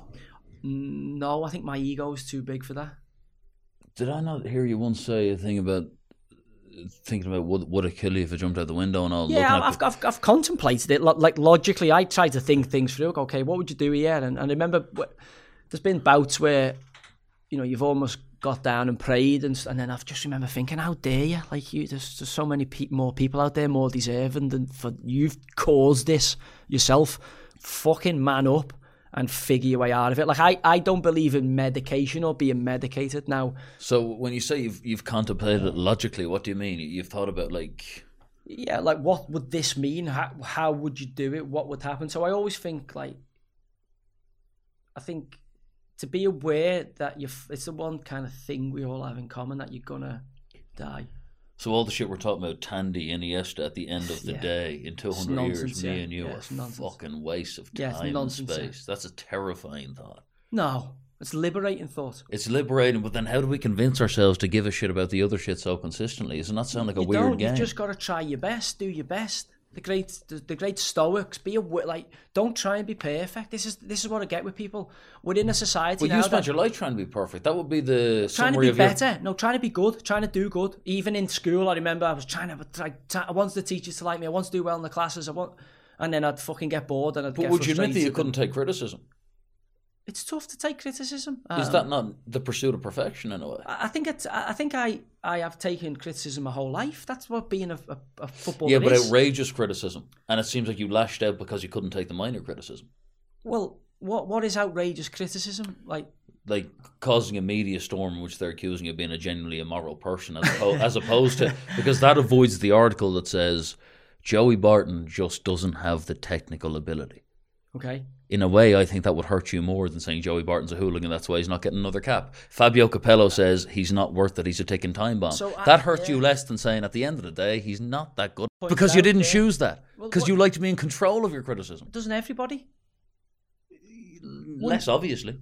Well, does everybody like people saying bad stuff to them or about them? Or would you rather people say nice stuff to them? But does the sweet and tender hooligan rebel tag nearly a safety net to avoid the reality that you probably weren't as good as certain people at football?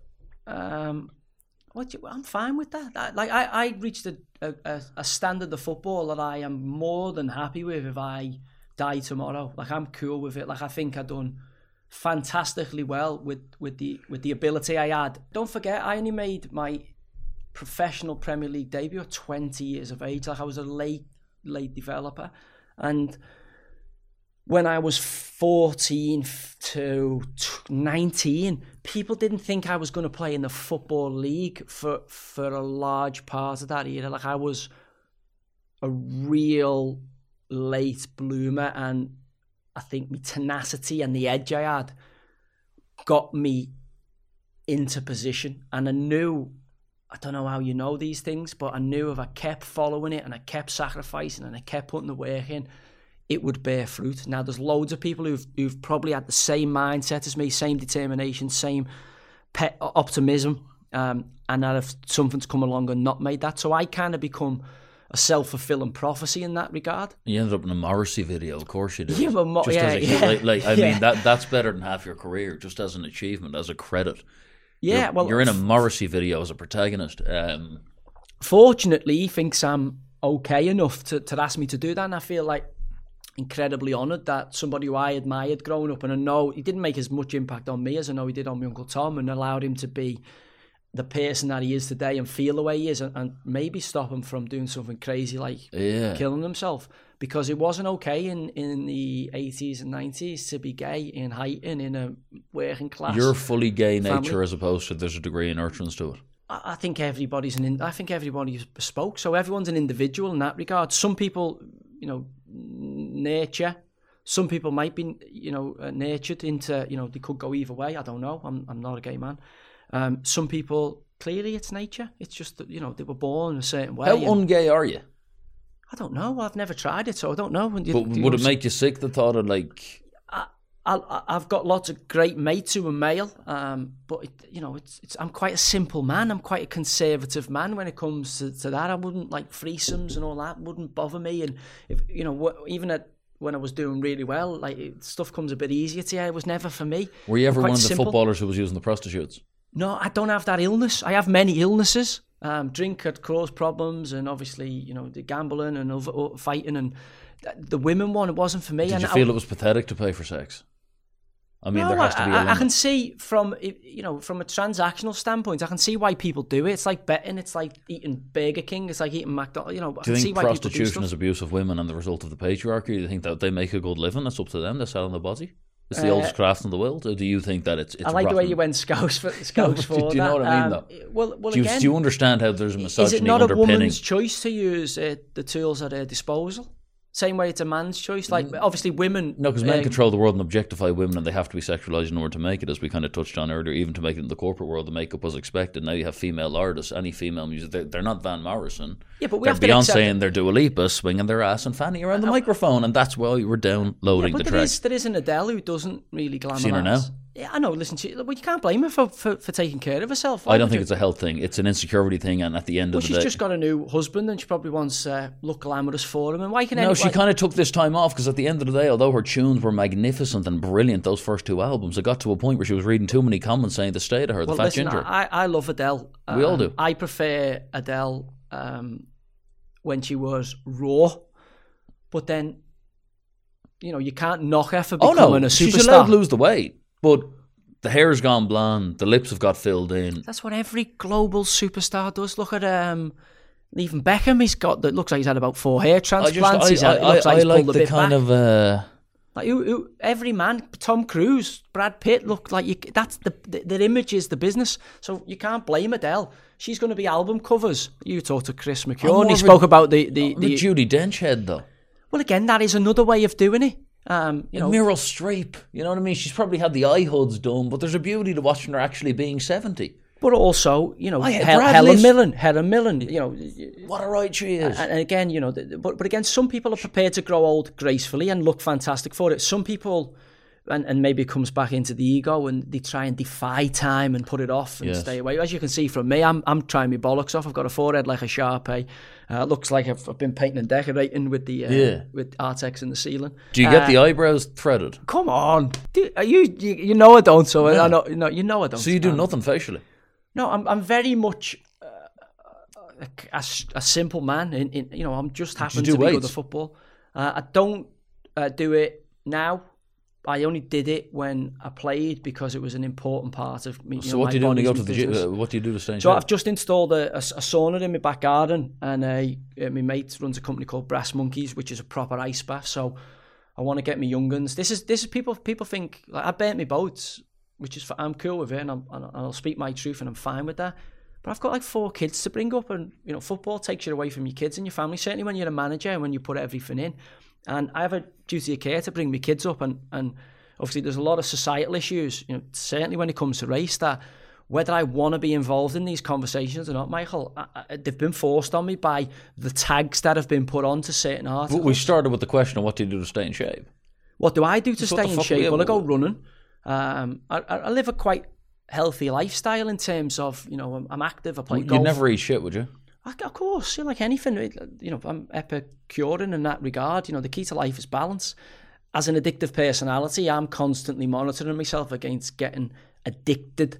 I got addicted to football. I can get addicted to reading books. I can get addicted to gambling. So on a Tuesday, what's breakfast? Just 2 eggs, a bit of toast? It usually depends what my wife's cooking. So she'll take the kids on the school Does the wife run always in the cook? morning. You know, as I say, quite because obviously a lot of people are now, a lot of people are throwing allegations. Well, she's just better at it than me. How does the wife put up with them, so to speak? Yeah, I mean, you know, that's a question for her to answer. I mean, does she ever hand you your arse intellectually in debate, or do you always? We talk and we communicate and we differ in opinion, and like as we've got further into our relationship, she will try and watch it from time to time. Would you watch it with her? If it's on and I'm in there, yeah. But you're faking it though. You're well, not... I wouldn't watch the whole series and be engrossed and engaged in it. I might be in there and we might be talking about something. You might have a laugh about a character. So I get I have an addictive personality, so I can get into like Ray Mears, all right? And then I'm like building fires in the back garden with flints and trying to work out how you do it. And then I get into like falconry. So I'm like reading all the books I can on falconry, and then greyhounds and like. So I have to constantly put stuff in my way to keep my mind occupied. Can your wife psychoanalyze you? Does she know your true vulnerabilities? Yeah, it's why we're as strong as we are, and obviously even the turmoil of the phone call and the what was police the stuff. story there?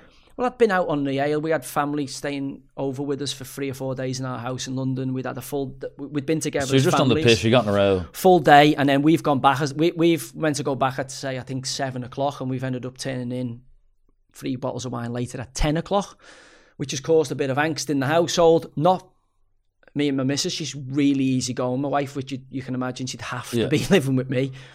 Ends up with a load of pissed people having a slagging match, and then, screaming and shouting, pushing and shoving, and people fall over. People drunk, get emotional, phone the police, and then when the police come, it's like, no. Why were the police phoned over a row? I wish I could answer that for Does you. it I get didn't phone them. believed easier So, because you're Joey Barton, brother of a murderer who's been in jail and well, has done I'm a crazy bad shit guy, aren't I? So, if I go and open 15 food banks and do 100 charity hospital visits, they don't care. They're not interested in that. The narrative is You Joey just Barton don't. You said don't something seem like the outrageous guy who online. hits a woman though at all. Well, I wouldn't. Otherwise, I'd have been prosecuted for that, wouldn't I? And obviously, you can imagine if I hit a woman, the damage that would have It just occurred would in her. feel so terrible. It doesn't seem like, unless there's like a high level of well-concealed narcissism of the ability to lie that you've touched on previously. Okay. That growing up in that working class community teaches you the biggest skill is how to manipulate, how to lie. Okay. Are you an exemplary actor? I wish I was, in terms of I wish I had the ability to lie. And I think the problem I've got, and it gets me in a lot of trouble, is I can't. Like, for me, my principles, my personality is tied up in what I say. So when I say stuff online or when things happen, it's like when you say, why did you use that word? Or sometimes I use words because I know they deliberately will provoke people because they have a different attachment to words than what I have. Because I've had pretty much everything thrown at me, because people want to get under your skin in football stadiums. Physically, I've had objects thrown at me. Verbally, I've had objects thrown at me. As you can imagine, where I've played for some of the clubs I've played at and their rivalries. If you were sensitive and It's words that knowledge affected of you, our pointlessness, isn't it? You Well, need again- that much entertainment. Your life's very entertaining. It's never been quiet. It doesn't matter if you're on a stint at Burnley, you're making sure that you're stimulated by controversy because you, like all of us, know that life's absurd, has no meaning. As Albert Camus says, create your own reality, and yours is a Hollywood fucking script. It doesn't matter if you're the manager I of don't think it Fleetwood is. or playing for Marseille. I don't think it is. Yeah, You're just so good at creating entertainment for yourself to give yourself meaning. What a gift. What a gift. No, it's just life. Life just comes at you. Like, you're the same. Like, you didn't think you'd be doing this. I would imagine before a month ago, we didn't even know each other existed. I didn't anyway. Yeah. And then I'm like, my God, this guy's got. I've only listened to a few of your podcasts, but I'm like, okay, it's a really interesting message. I'm trying to decipher your message. Okay, what's this guy trying to say? And obviously, I don't know you well enough, but the only way we get to know each other is by discussing. You give me your observations, I give you some of mine. We're never going to agree because you're bespoke to you. You're brilliant in your own way and flawed in your own way, same as I am. Now, some of us are more flawed than others. Usually that comes hand in hand with, if you get a lot of talent, they usually give you a lot of the flaws. They tend not to make the most talented people the most balanced people. Like, it's the yin and the yang, isn't it? There's that manic depressant drive Morrissey to write the way he does. But are you so addicted to the concept of being talented that you've refused to leave it in just football? Because a lot of sports stars, they're associated with you're gifted. What an honour that is. See, but I don't think this is the problem. Is I never knew or thought I was talented. I knew I was good at football. I never knew or thought. I just thought everyone, as you do as a kid, you grow up thinking But are you this trying happens to keep to that everybody. feeling of being the special one that you're given as the guy in Hoyt and you and Stephen Gerrard? No. Very few go on to be. No, the rest of the lads are sitting on Ladbrokes now. No, and you're this well-known life figure who's travelled the world. Honestly, growing up, there was conservatively here, because it's Heighton's 30,000 people, I think, and you tap in Kirby to that, I think it gets up to about 45, 50,000 people, and a lot of footballers come out of it because of the social, economical kind of situation, and there's not many options, and if you look at these football But not many hotbeds, as well known. Not many as well known. if you look at South London, there's a football hotbed in terms of a lot of big production, Wilf Zaha, etc., or John Terry and Bobby Zamora's. I can't remember the name of it. They had a mad football team they were attached to. So for me, you got in ancient Greece, all this civilization springs out the ground, and it's Plato, Aristotle, and you can see the lineage. And I believe society grows great when great people spread messages. Now, for centuries, that was the monarchy in our country or the church, whether that was Church of England or Roman Catholicism in your country.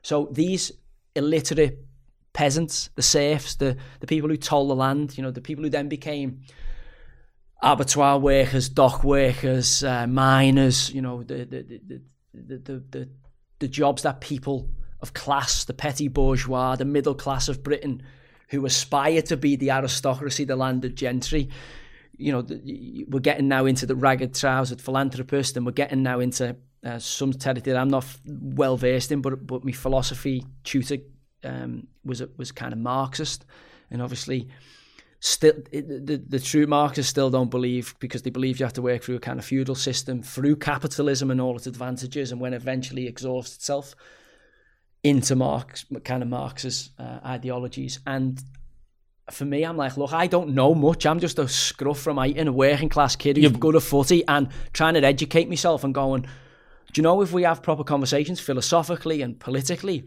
What is the message? You said, though, for societies to become great, people spread message. Do you know, I was inspired by you today to help broken people try to fix up. Now, if that's me getting in an ice bath and showing you, listen, this is my fitness regime, I'm going to get myself in... Everyone's doing the fucking ice bath Well, shit. I'm just going to record me. So I'm like, look, this is what I do. So I get up in the morning at 6:45 and I go in the ice bath for 3 minutes, and then I go in my sauna for 15, and I'm just going to go, lads, if you want to get your mind fit, here's Wim Hof's breathing technique, which has massively inspired me.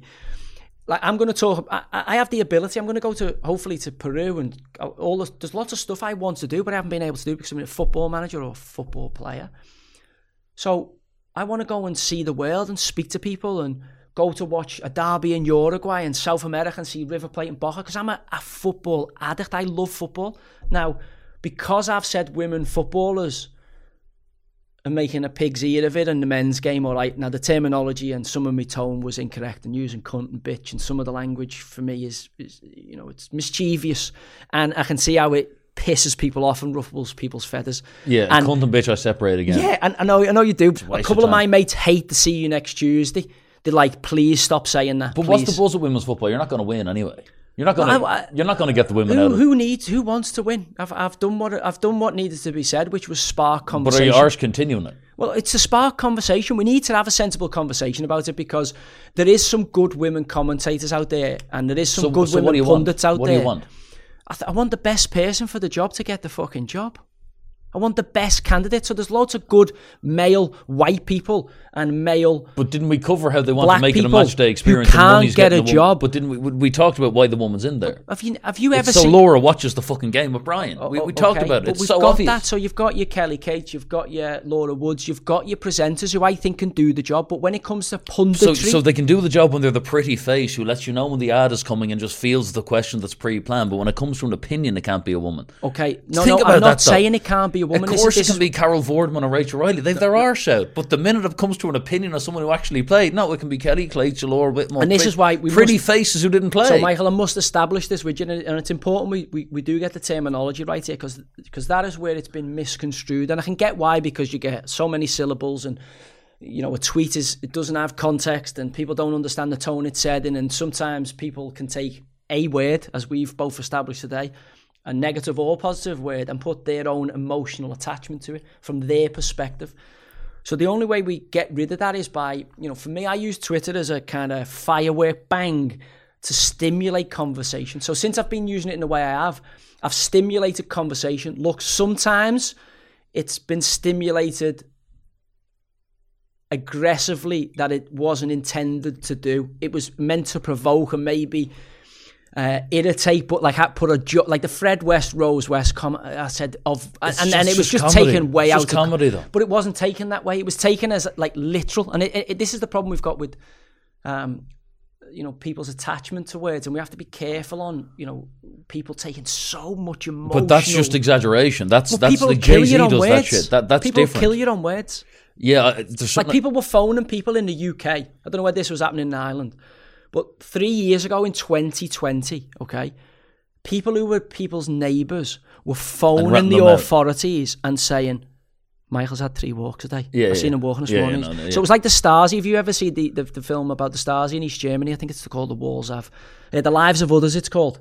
It's the guy who plays Hitler in Downfall, the movie, which is a phenomenal movie about the last But do you embers not, of but that. do you not think that Frank Lampard knows the woman? It kind of doesn't know as much, but he just cracks on with his day now. And I understand why they need to grow their game. We've been the excluding women's them. game has never been You're stronger. not the only ex-footballer who knows this, and it's not necessarily brave. Some of them just are kind of going, "We're not arsed with that." Fair enough. Going to say, How do you grow the women's game? so the women's game is growing exponentially off the back of the men's success. Exactly. Okay, so the women's So game you grows. placed one of them. Like you placed one of them in an advertising Well, role. Jill Scott. Do you have a problem with Jill Scott doing the Gary Neville and Keane thing?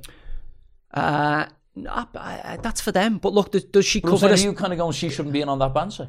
Well, no, because for me, you just have to listen to the conversation. So initially, let's get Jill in the conversation.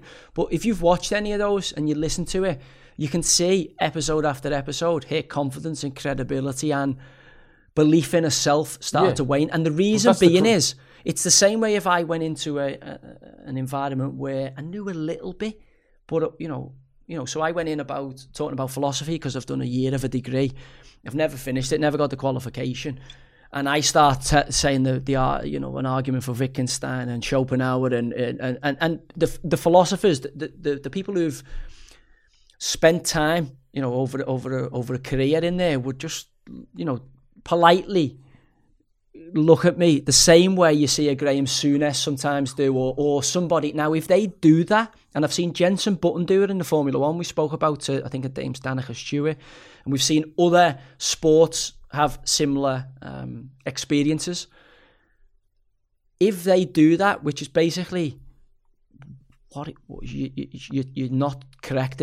So I believe the pundit role is to educate and inform the audience. If you saw Katie Taylor doing punditry on a boxing match in 5 years, would you have a problem? On a male boxing match, I'm not a boxer, so I'm not qualified to say it. It's the same thing. I have a problem with women boxers. I don't like seeing women fighters. I respect Katie Taylor massively. But we don't like seeing men fight either. It's gladiatorial. But Society's moved on. And it's kind of the man boxing selling its arse out. Anyway, the biggest fight in the world now is Paul v Michael, KSI. Let's be honest. Yeah, that's a load of nonsense. But let's be honest. How's that nonsense? Well, the biggest fights in the world will be the UFC belts when it's got a McGregor attached to it, or a Khabib attached to it, or any global icon. Slowly we're getting to the point that Logan Paul's fights are bigger than fucking GGGs. Well, again, we're getting to the point where we don't know what's a man, what's a woman. We don't know. We don't know whether we can trust the government. That sport, the world's absurd if Jake Paul's the biggest boxing. Exactly, but it's always been absurd. And footballers aren't as arsed anymore. Jack Grealish doesn't try as hard as fucking Ryan Giggs. I don't think you can say that. That's tough to say. Just because they're getting paid more money and do they care as much? Of course they do. They'll care exactly the same. You can only care to a certain level. Like where they hear people say, we're going to give 200% today. I'm like, you can't. You only give 100%. You can't give any more than 100%. I feel like the modern, even the way the game goes now, and it's so systematic. You all move as one, you cut in, you play it short. It's so tactical and kind of coach now that they've weaponized. See, this is the problem. They've weaponized your opinion of footballers don't give a shit. They're that detached from reality because of the salaries. And there is players that is correct about, because like if you give a rock star $300,000 a week or $900,000 a week, it's hard to keep your feet on the fucking ground when somebody gives you that account, that in your bank account. It's tough.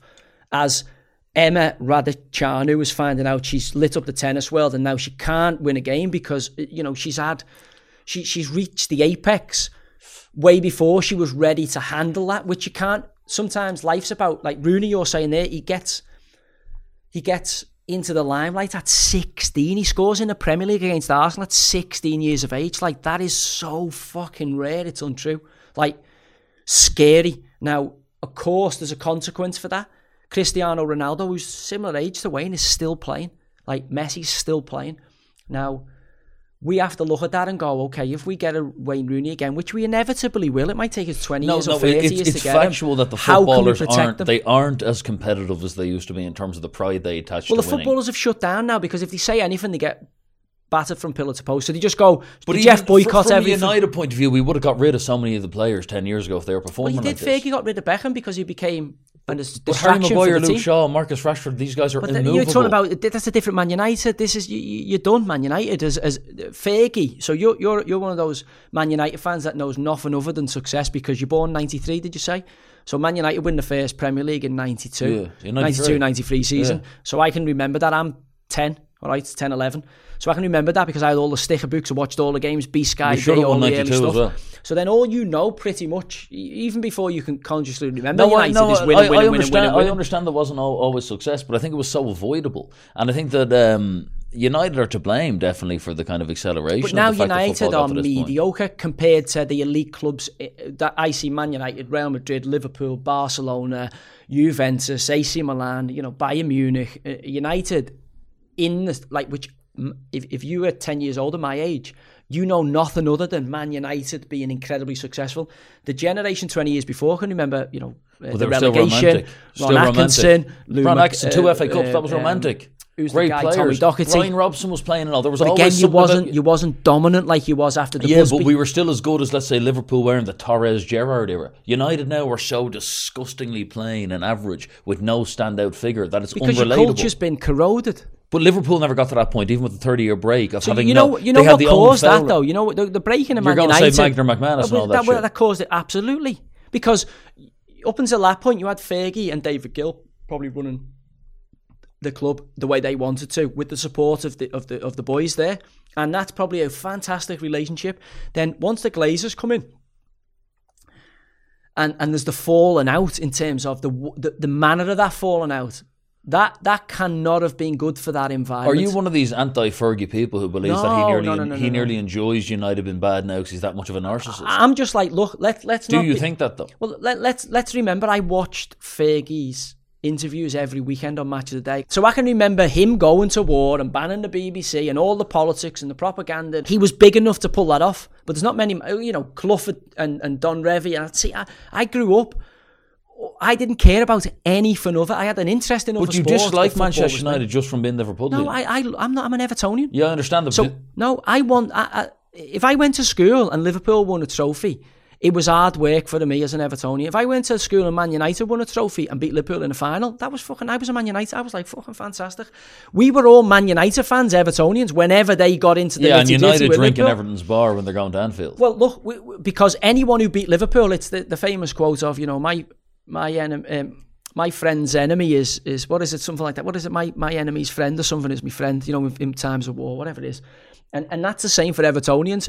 Anyone who beats Liverpool for Evertonians, like Liverpool's biggest game, I hate to say this and the Evertonians will go mad, is Man United in the country. It's the derby's massive, but the season and the rivalry is Liverpool Man U.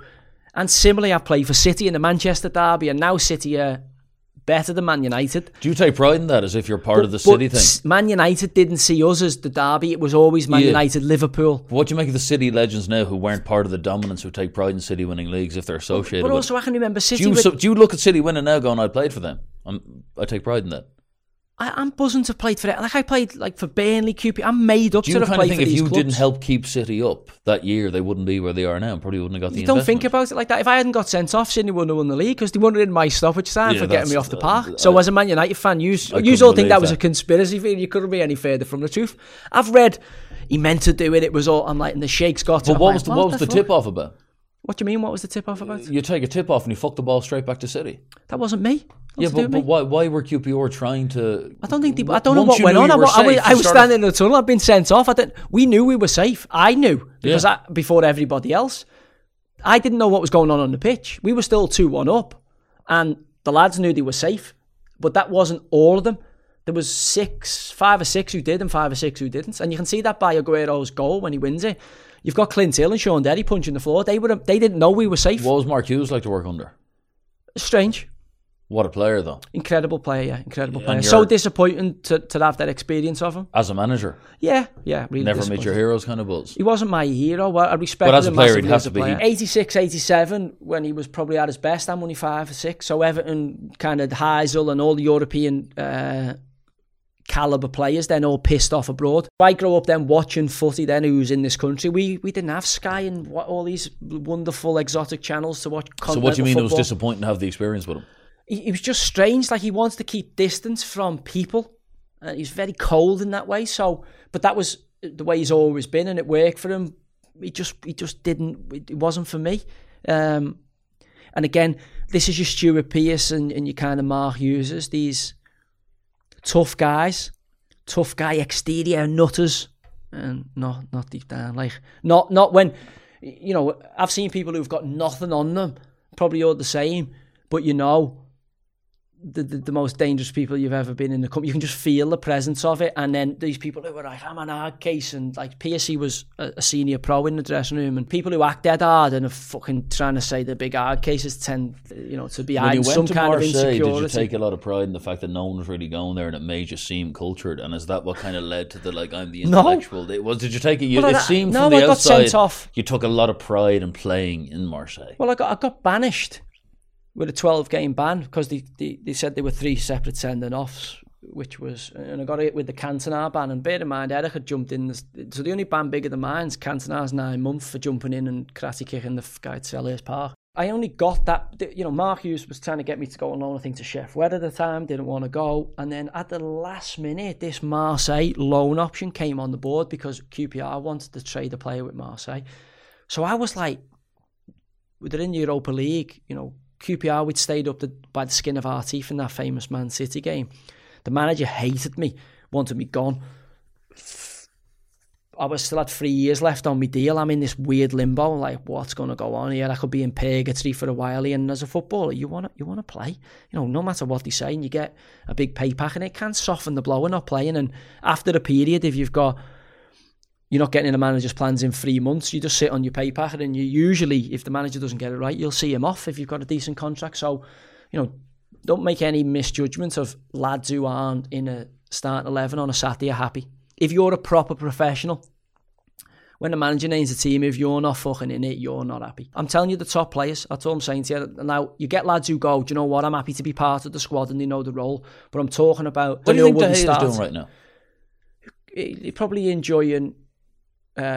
not getting slaughtered every week. Paid him 350 grand a week for the last 10 years and he doesn't need to, and he's going goalkeeper position. I think you can have a bit of time. What do you make of Onana as a goalkeeper? I don't think he's very good.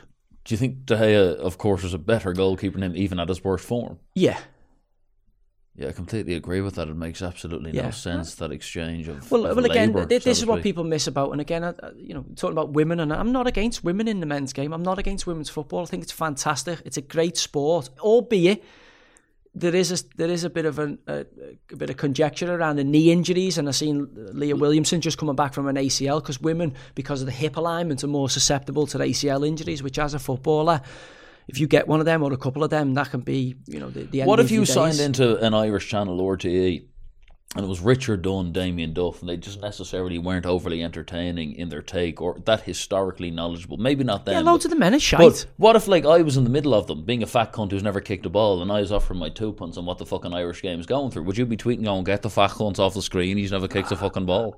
Yeah, quite possibly, yeah. Who the fuck's he? What's he doing here? Yeah. So if Russell Brand or some character is at the FA Cup final, or Noel Gallagher saying, you know, we've been supporting City since we were playing Gillingham. Yeah, well, that's just it. Like, you get little vox pops of that. So if you popped in and you were famous and you give your little fucking cameo, great. Like, you know, that's no problem. But if you're standing there saying, you know, when Harry Kane gets in here, or when do this. Is this not just the subject of YouTube and fucking Mark, whatever his name is, the United fan, ruining punditry that made it trash anyway? That the TV channels actually have to compete by making it maximum entertaining, so they just don't lose viewers. So I've got, again, old school handsome punditry and all that shit's dead. There's no Jimmy Greaves and all that shit. It's gone. Well, again, but also, is it by design? So when you think about, because I'm going, okay, they mustn't. So if I'm aware of this and you're aware of this, and from the feedback I've had, lots of other people are aware of this. Think about VAR, okay? Think about the pundits being boring and making you want to switch off. In that space is advertisement space and selling it, like America, where it goes to, let's go to a VAR decision, and then here's Gillette razors and fucking some donut company. So I'm looking at it going, are they actually trying to make more advertisement space by switching the consumer off to say, listen, is VAR, like VAR, how can we have VAR in a stadium without, like, the rugby league teams in this country aren't anywhere near the turnover of the Premier League football teams and the has Championship seemed like a football TV teams. conspiracy to me. So how can you be at Anfield? And I remember doing Talk Sport radio for West Brom against Liverpool in the FA Cup, and we're at Anfield, and there's 50,000 people in the stadium who've paid between probably 15 and 100 quid for the ticket based on where they're sitting. And the game kicks off and we're in the game, and they're using VAR for the FA Cup tie, and there's incidents littered throughout the game. It ends up finishing 3-3. and they keep going to VAR, and the stadium's just silent. Nobody knows. I'm checking my phone to go, oh my God, they're looking at an offside here. Nobody knew in the stadium. So the people who've bought a ticket, who've got off their arse, who've spent the money to get to the stadium, park the car, endorse the program seller, the scarf seller, the badge seller, all these people whose livelihood cascades down from attending the live match. And also, let's be fucking honest, the live game is, any concert you go to live is better than the fucking CD, no matter how good the CD is. No matter how good the highlight is or how good Sky is, it's nothing better than being in the stadium, feeling that emotion. And that's why football is as big, because it moves people emotionally like no other sport does. No other sport in this country. Did you ever try your hand to write the tune? No, I'm shite at that. You got to know what you're good at. Like I'm quite good at knowing what I'm all right at and what I'm useless at. You write poetry though, do you? No, I just read a bit of it. And but have you ever penned one secretly? No, I keep a diary. No, I'm not. Do you write a journal every day? I try as best I can. Steve Black is always here saying, "Have you kept your journal? Have you kept your journal?" And what's the prose you'd use? Would you be talking about like? Depends where my mood's at, and because I'm highly, as you see, I used to get down on myself and my kind of mood alterations, and that was my problem in football. And maybe it's trauma of seeing people die and sure. Just fucking growing up in an urban working class part of Europe, which is, we just presumed it was normal. I didn't realise that you couldn't throw bricks at a police car until I was like 14 or 15 because they weren't welcome here. What was jail like, actually? Terrible. Like it was terrible, but also Was it shameful or was it just boring as fuck? Well, for me, I felt I'd reached. So at the time, I'm playing in the Premier League, and strove to never go to jail. That was my whole thing, not to do what all the other people who were more talented. You shouldn't be swinging those digs when someone's on the deck. That was just a way. Yeah, you're right. There was no need for that. Yeah, but it for me, it crossed the threshold of like when I flick the light switch, there's no like, oh, this is just going to be 2 or 3. I'm now engaged. But I would have assumed there was a Scouse rule that you don't hit a man on the deck. No. For me, there's not once a rule. You follow a guy to the deck. That's for the octagon. Again, look, for me at that moment in time, I'd seen people get knocked onto the floor, get up and win fights and cause people serious damage. He was like an out of shape guy though, and you were an athlete. No, there was just no threat. Again, 3 o'clock in the morning, and with you in hindsight now, looking back, I'm like, fucking hell, it was so dangerous. But at the time, I'm 22, 23, 24, in physical shape.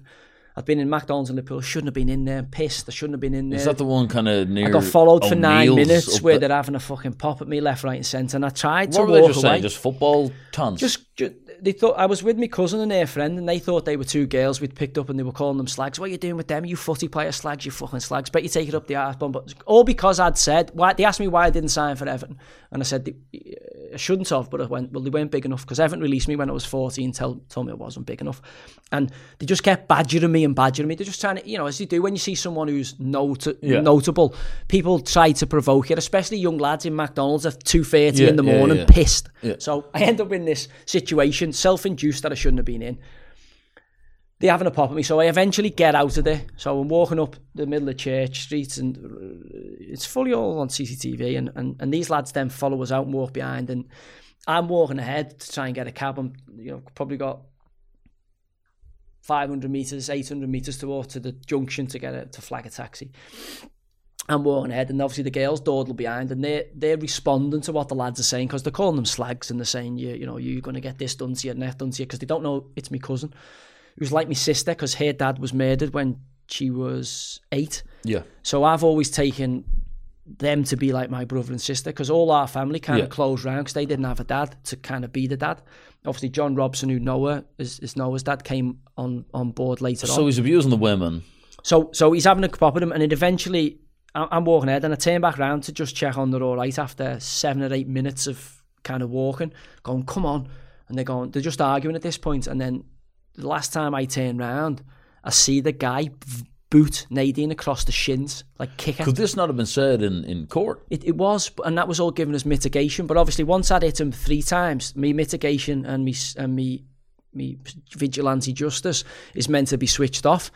But because I don't have that switch, once I've engaged, he's getting everything until someone pulls me off him. I'm not going to take the chance, and then that's a bad, dangerous mindset, and I'm lucky I never caused him. Take the chance on what though?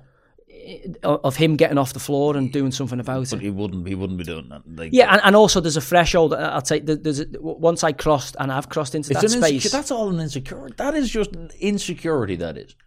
You know, there was 5, 6 of them. So there was 5 or 6 of these and 3 of us. So 3 of us and 2 girls and 6 lads. So this isn't one lad.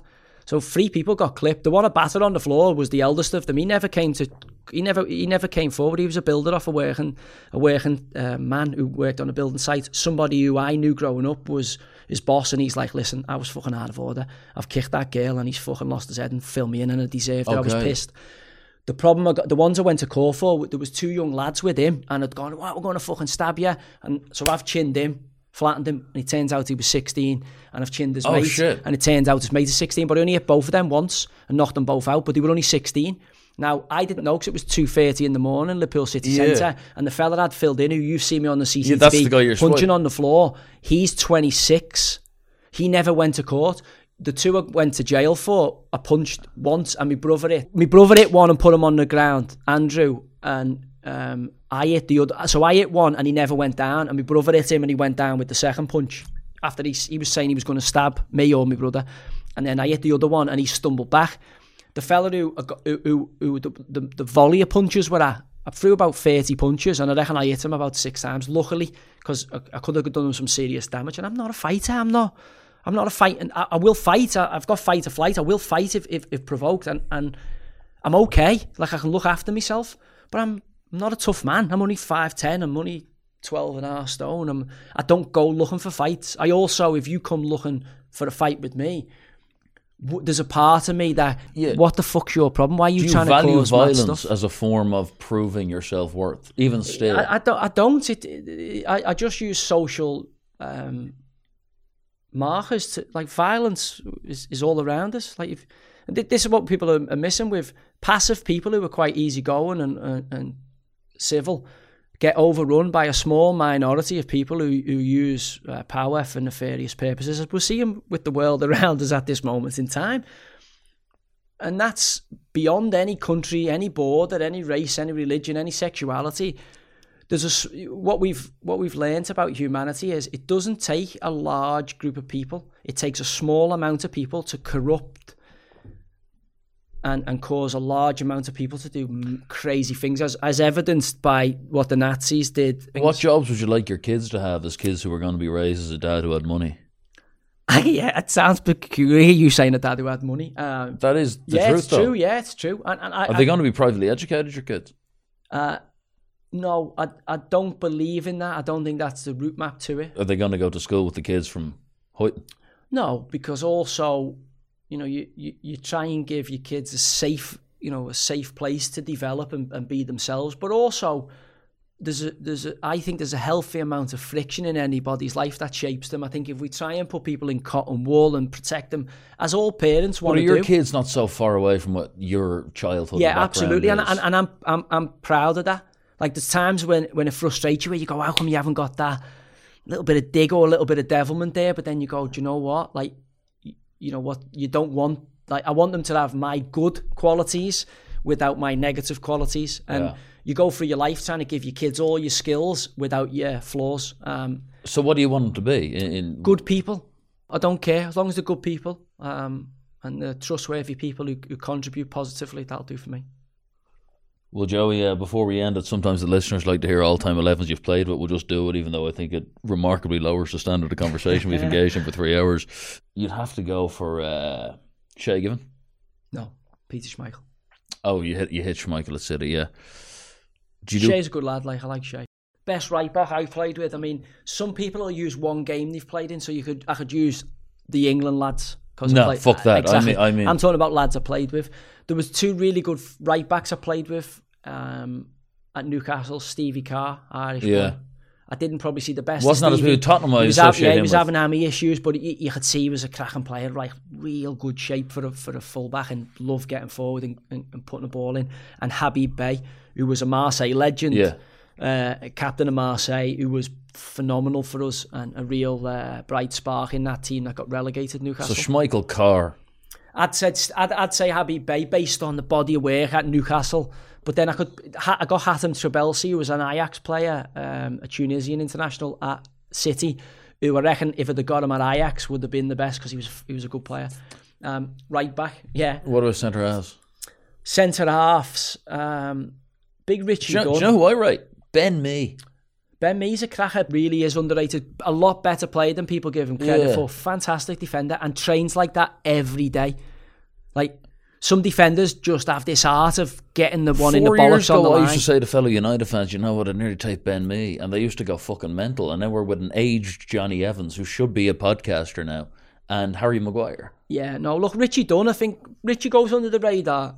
Richie Dunn was a good centre-half at City. Sylvain Distin was a great centre-half at City. Distin probably has to be in there. I love Colaccini because he had such a baptism of fire. His first year, he got his arse handed to him, and he was an RG international, AC Milan, alumni. He stayed on for the championship. The championship allowed him to kind of recalibrate and grow a bit of confidence, playing against players he was much better than, and then he showed his quality. Did you use that as well? That championship drop down, Kevin Nolan did it too. Yeah, because I was coming off the back of 2 foot breaks and being told, look, at 24, 25, you might, if this doesn't take, like, that's the end of your career. Yeah.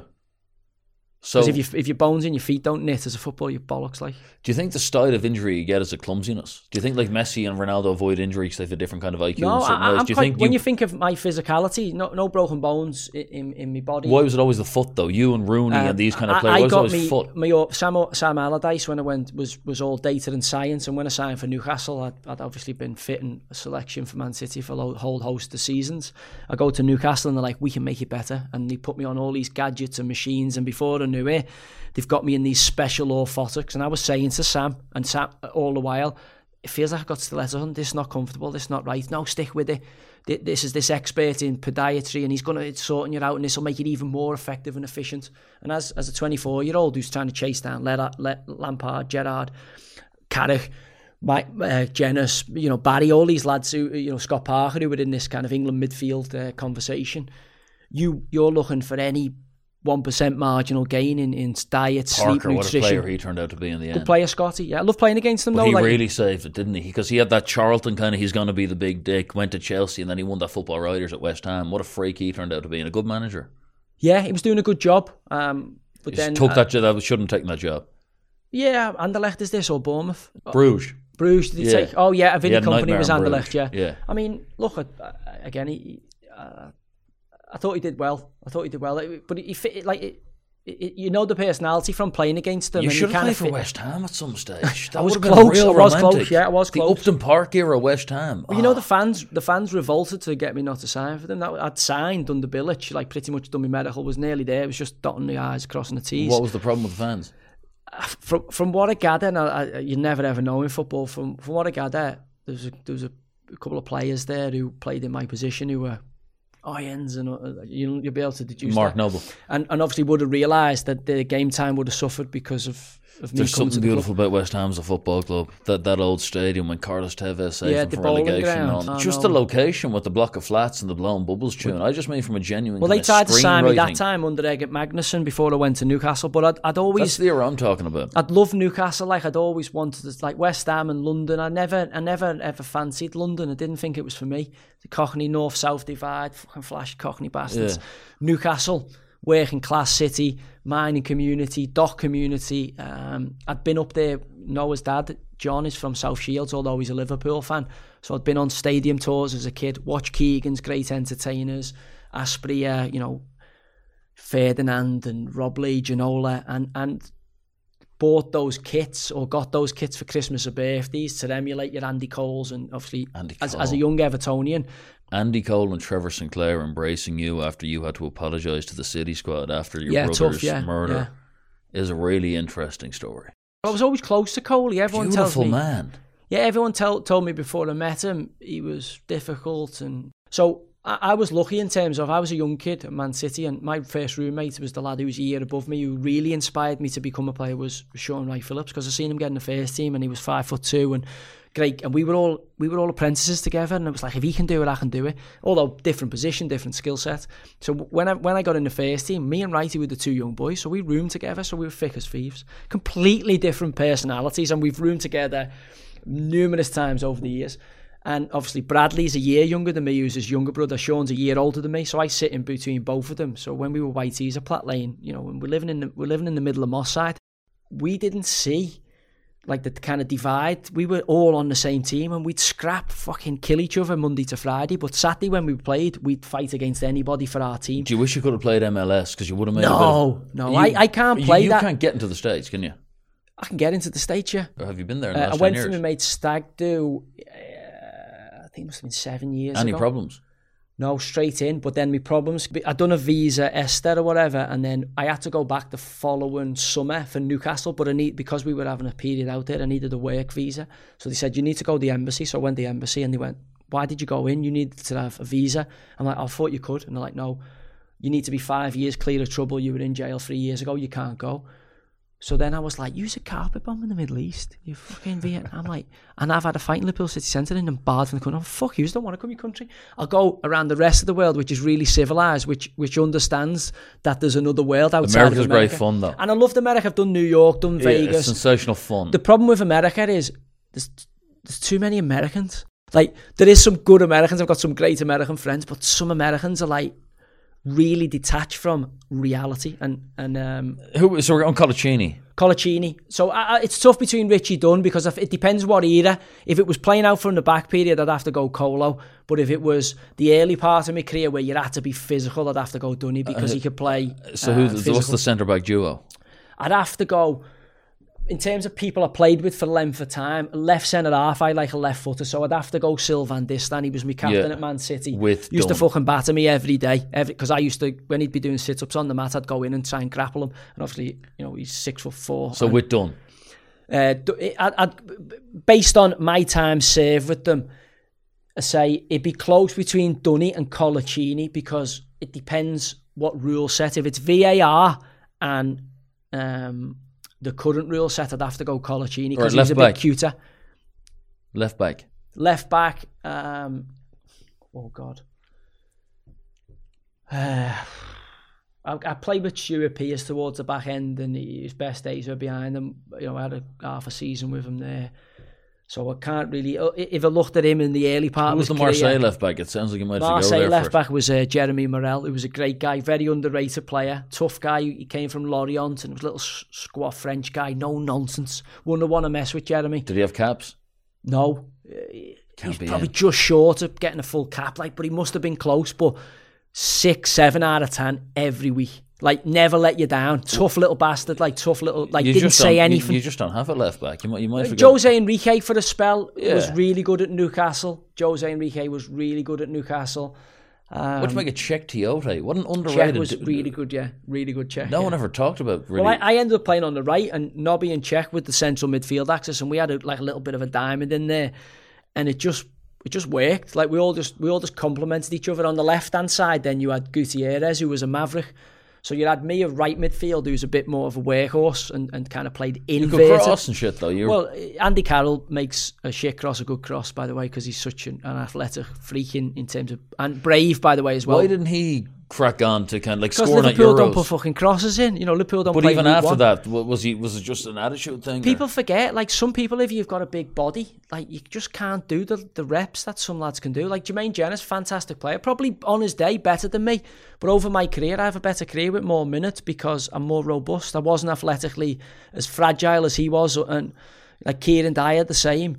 But when you look at the body of work in terms of how many games played, how many from the start, how many times were you completing 90 minutes, trophies won and all that. I know people garner that on, and sometimes that is a good marker of someone's success. But also sometimes you can be a shit player in. The over celebration of the Burnley trophy was due to the fact that you didn't have a real one. Well, no. When you think about the Burnley trophy. I won the league at Newcastle with the record or one of the highest points totals, which we should have done because we had a talented group. It was just I won the league at Burnley, which felt more because I played a lot more, and that was a really tight knit group, and we came on the rails and beat two good sides in Brighton and Middlesbrough. I'd say you would have loved the League Cup, an accidental League Cup at one of the mid. Yeah, it would have been nice, but also look, I played in the Premier League, and I wasn't good enough to play at the top of the Premier League and play in the title winning and European Cup chasing teams. But I was good enough to play in the middle to bottom part of the Prem. Whenever I dropped out, I had 3 seasons outside the top flight in England, and I won the Championship twice, QPR and Newcastle, and Newcastle and Burnley. and I won the playoff in the other one with Bobby Zamora's goal for the third. So I've got 100% strike rate of getting promoted out of any. So whenever I was in the champ, I was far too good for it. Who do you think had a better career in hindsight? You or Danny Drinkwater, based on the fact that he won the league? That's a good question. No one's going to remember either of us. Like, who gives a fuck? You know, like, we're not Franz Beckenbauer. No one's going to no one's going to remember lots of really important people at this moment in time. Fucking fantastic. I wish people would be aware of that and realise all the shit we you're have to doing finish now. the 11 just because if we stop all now, the they're shit going to people go are doing now is just not important. Check Tiote. It's Check weak. Tiote. It's a weak side. I'm going off the way they wear as men as well, like lads they wear. Like Who are the wingers here? Check Tiote. Surely there has to be a City guy from back in the day who was half Sean decent. Wright Wright Phillips. has Yeah, to be right in is there. right midfield for me, Shawnee. Right is definitely right midfield because there was a time We're at putting City Andy he was Cole in. unplayable. Yeah. Can't put Coley in. As much as I love Coley, I played with him when he was 34, 35, 36. And What is Sean Goater? Sean Goat, I love the Goats. Like growing up, he was brilliant with us as well. Like, unconventional and orthodox. You couldn't put him in it. Not when there's Nicholas and Elka about. Yeah, and I played with Obafemi yeah, Martins, and Elka, Mark yeah. Viduka. Yeah, and Elka, we'll go on I played Elka with Michael Viduka. Owen at a different stage. We'll go on Elka I played with Viduka. Andre Gignac and Loic Remy in France. I played with Matthew Valbuena, Andre Ayew. You know, it's tough. And sometimes, you know, I'll sit and an hour later, I'll go, fucking hell, how did they say he was better than him? And look, I played for Man City for 9 years as a young kid who never thought he had a chance. I was released by Everton at 14. I was picked up at Everton at 8 and released at 14. Broke my world, broke my heart. Picked myself back up and made, I don't know how I made it, but I got over the line at City at 20. I then went to Newcastle at 24. I played at Newcastle till I was 28. Then I went to QPR for a year. Then I went to Marseille for a year. Then I went to QPR to come back. Then I went to Burnley. Then I went to Rangers. Then I went back to Burnley. I'm a jammy bastard. Like I play for some great football clubs. And before we finish, do you want Trump to be the next president? I don't care. Do you not know? I don't care. What's it got to do with me? I'm English. I know, but it has a massive impact on the world. And for example, let's say Elon Musk didn't take over X, as you'd call it, you wouldn't have the ability to do what you're doing now. Yeah, so it does impact your life. Yeah, absolutely. American foreign policies has impacted my whole life when I think back to the first Gulf conflict. So would Trump be your and also the Trump peace agreements in the Middle East with Yasser Arafat and with you could Clinton. even look at the Troubles. You could look at the And Good also Friday the Troubles, agreement. the Good Friday agreement. Would you like Trump to be the next president if he had a choice? Look, I don't know what the alternatives are at this moment in time in terms of would I, if I was an American, patriotic American, based on what I've seen over the last 10 years, would I vote for Joe Biden or Donald Trump? I would definitely not vote for Joe Biden. And your favourite ever UK Prime Minister since you've been around? I'll be honest, and I know this is going to be controversial, I'd have to say Tony Blair.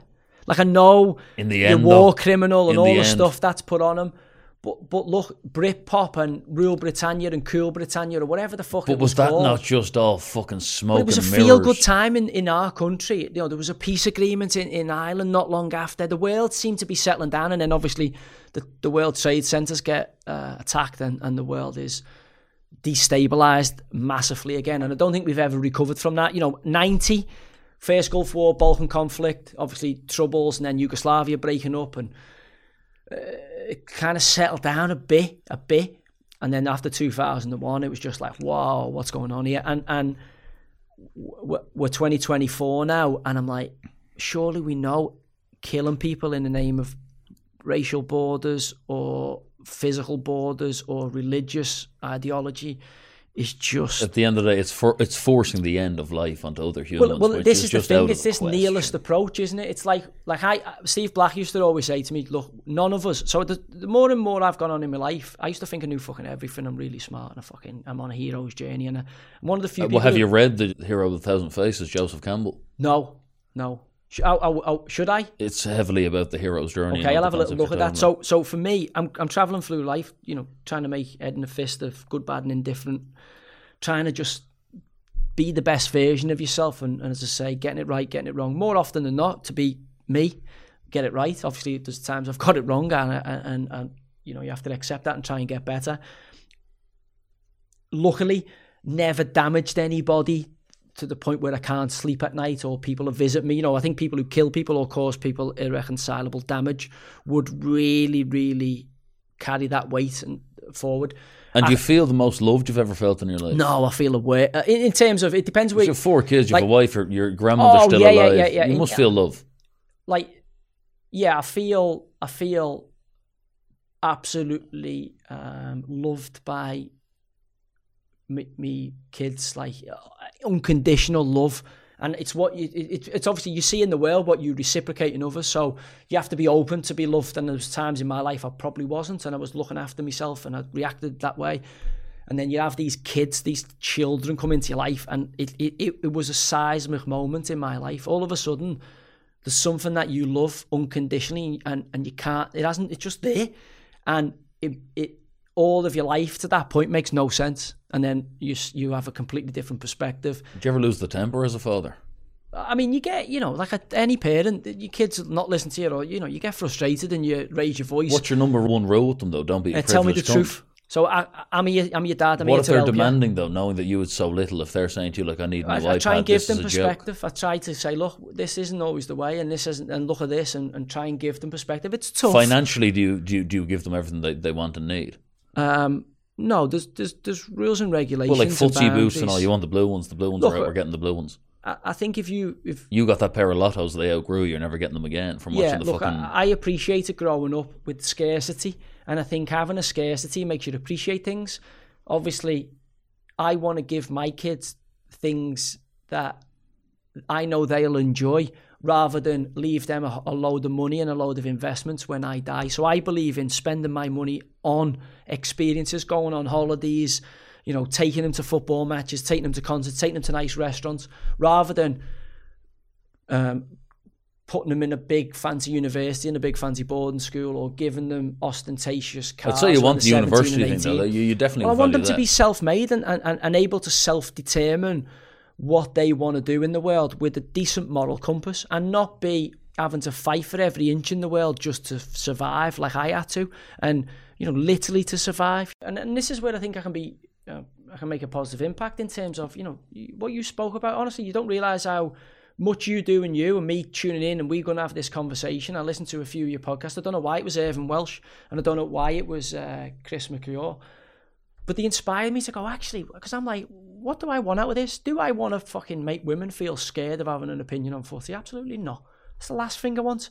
I think there's lots of great women players out there who've got a good opinion, but unfortunately, with the woke agenda, they've flooded our TV screens with it, and it's pissed a lot of fucking men off. And it is annoying. Some of them are not competent and don't have the ability to communicate what people are seeing with their eyes. And if you do that and standards drop journalistically, it leads to all the things we don't want to see, which is misogyny and sexism and racism and mental health issues for women, for females. And what's the plan with the Common Sense podcast that's dropping next month? To have some sensible conversations. Is there also the Mike Tyson element of I'm the hooligan turned good as well, knowing that I'm the black sheep, aren't I? So I can say things that people can't say. And then you're going to become kind of matured on air. I'm a footballer who can talk about an ayahuasca experience, or going and taking DMT. Have you done ayahuasca? I haven't yet, but I'm definitely intrigued. I need to do further research, and DMT is the one that appeals to me, because it's almost like this spirit molecule, and you meet, which for me and my ego,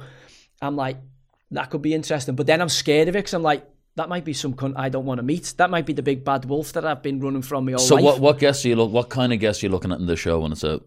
People who educate me, people who challenge me, people like you have come with a strong opinion, and you're clearly well read. And is it going to go into music, literature, football, all of it? Or, why not? Let's get into light. Let's just weekly episodes. Hopefully, I mean, the problem I've got at the minute, everyone's petrified to talk to me because I'm viewed as so toxic, and I'm like this fucking Neanderthal, and I'm like, really? Like, I use words on Twitter provocatively, and I use words in life provocatively, because I don't attach the emotional response to it, because I'm desensitized because of the amount of abuse I have had over a prolonged period.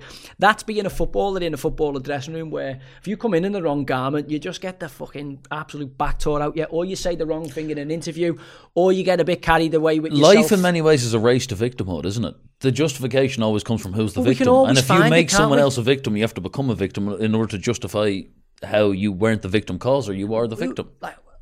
We can all attach victim to ourselves in some. But isn't that just, it's a weird way the way life works like that. As I said to you before, the point I wanted to make to you was Stevie Black said, look, he says, got two options here pretty much. So he'd read and was knowledgeable and spiritual, and he was the one who turned me from an atheist to an agnostic again. I'd been Roman Catholic, relapsed, become an atheist based on my reading and interacting with the world. Then when I met Blackie, and Blackie passed away, because of him and Peter Kay's a profound effect on me, psychologically and emotionally and spiritually, I became an agnostic. I'm like, okay, let's be open to this. And things have happened since, and I've stayed open. He used to say two things. You got two opportunities, to be pessimistic or optimistic. Life's easier if you decide to be an optimist. You can be pessimistic. This person suppressed me, he's put me down, he's held me back, he stopped me getting his promotion, he's fucking old, he doesn't like me. Or, as Blackie would go, I don't really give a shit about this person. I'm just going to be a person of action. I'm just going to keep turning up. I'm just going to keep being me. And eventually you will see me for me. And that's what I've been in this industry, high profile, for 20 plus years. Good, bad and indifferent. I'm not trying to say I'm the reincarnation. Ever been approached by the I'm a Celebs and all that shit because you're Joey Barton? Of course I have, yeah. Of course I have. And obviously not. It's not for me. Yeah. Now, there might be a time in the future where I'm always open to change. It might be in the future, but I just don't see what I would get out of that. Like, what am I going to get out of that? Who can I have deep, meaningful, but what if, let's say you do start common sense and then you're told that, listen, you go and I'm a celeb, we're talking another 1 million listeners. Would you do the 6 weeks and sell your bollocks? Like, do principles withstand, or like, do you know what I mean? Once you enter, at the end of the day, you're entering entertainment. What am I saying? Like, so, like, you go in, you kind of tell people your story in a fake jungle, and Anton Deck come in the odd time as Newcastle fans and say, Joey, you know we love you, but you voted out, so that's shit. Like, yeah, but again, like, is there anything wrong with someone? Like, if for instance, and a lot of footballers I know have been wiped out with these tax avoidance, tax schemes that were government backed, and lots of them, there's like a huge epidemic. There's loads of epidemics in football. There's lots of stuff when you look under the wizard's curtain that you don't know. Now, luckily, I do. I've been in the industry. Now, the stuff that about people's mental health that should be talked about, that's players' addiction to certain painkillers or sleeping tablets, and they're just, as long as they play well on a Saturday, and you're talking about a player, and I don't want to name names, who was massively suffering because of addiction to snooze, sleeping tablets and prescription medication.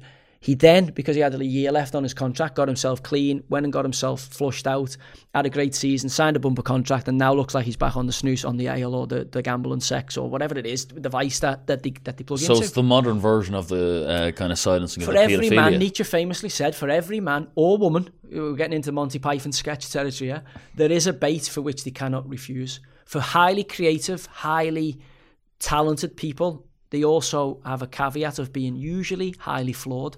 There's more than one bait. It can be 6 or 7. If you're lucky, you've only got one. Now, you can't have this genius, this talent, this ability to lock yourself away from all of your peer group when you're younger, to squirrel away on this statistical chance, which you're more likely to be struck by a meteorite than you are to play Premier League football. Squirrel yourself away and give up all your teenage years when all your mates are going out smoking weed, taking tablets, taking trips. Do you smoke weed at all?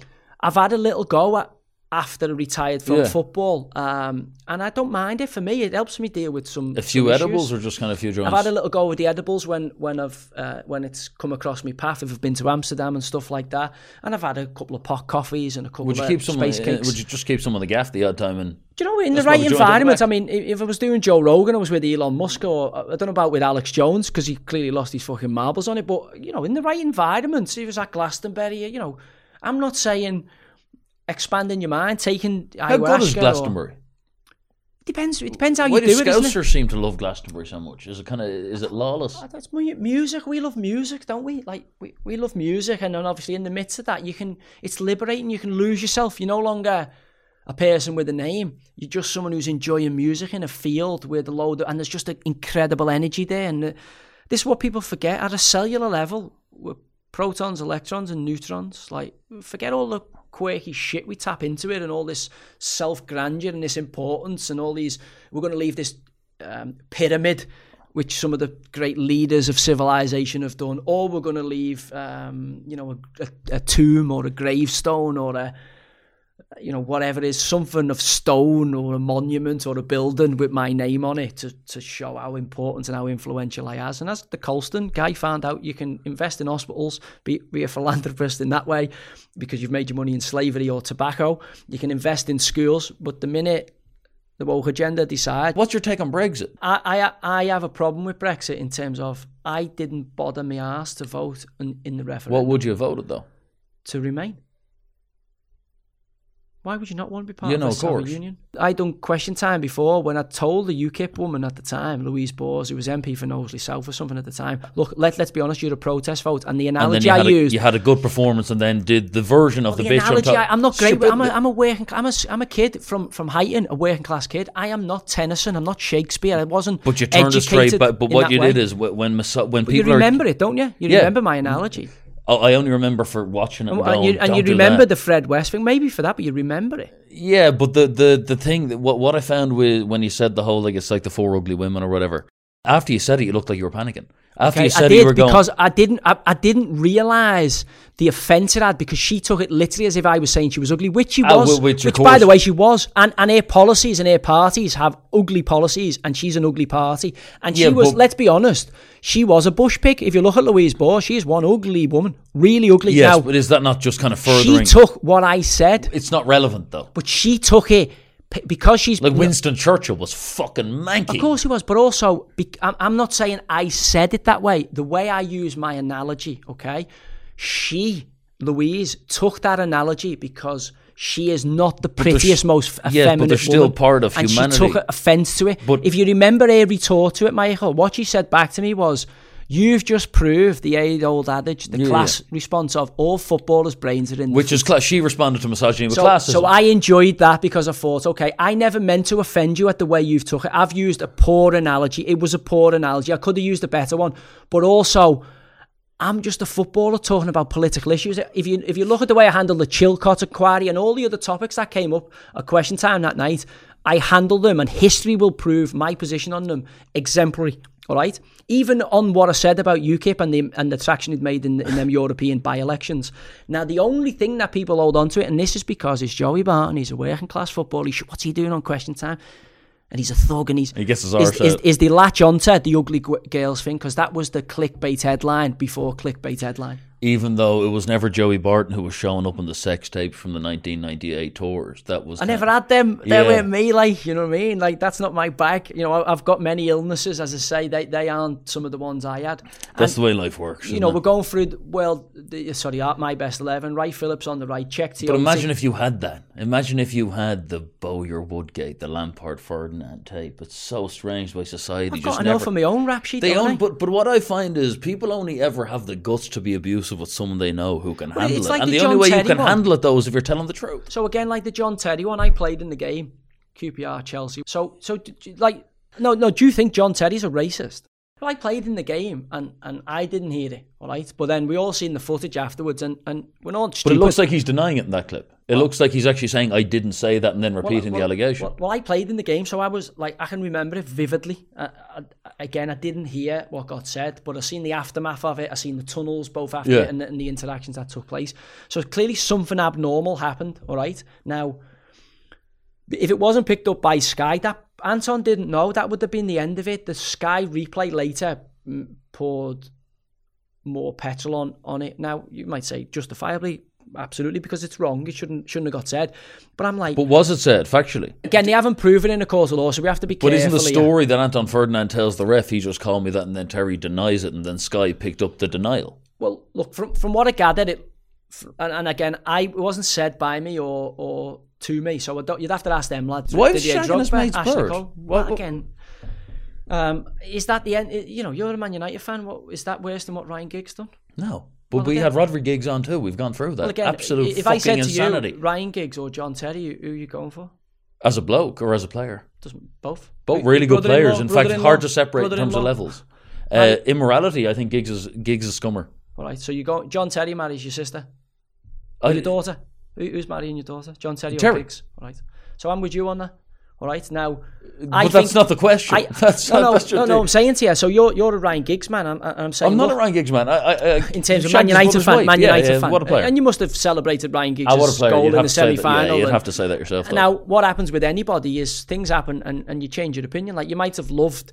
Some people might have loved Jimmy Savile and Jim will fix it, but obviously history has now changed the approach. You can't compare it to people. Elvis, for instance, Elvis is one. You know, obviously, Maddie and Priscilla at that age, and obviously you love Elvis and love his music. Michael Jackson's another one.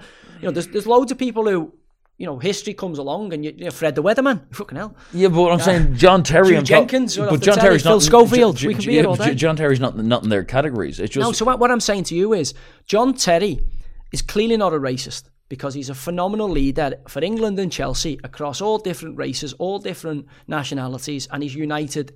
They're all united behind John Terry. All right, John Terry has been involved in a slagger match in the heat of the battle in a West London derby. Strange. From what I gather, and I'm only hearing second hand, I didn't hear this. There's back and forth about shagging and this mum and that, and then at the end of it, something said, and it's almost like there's been a sliding scale of escalation, and something that shouldn't have been said has been said, and it's been captured by... This is the problem, and it's a real grey area unless you were there, because John Terry says, no, I'm saying, have you just said I said that?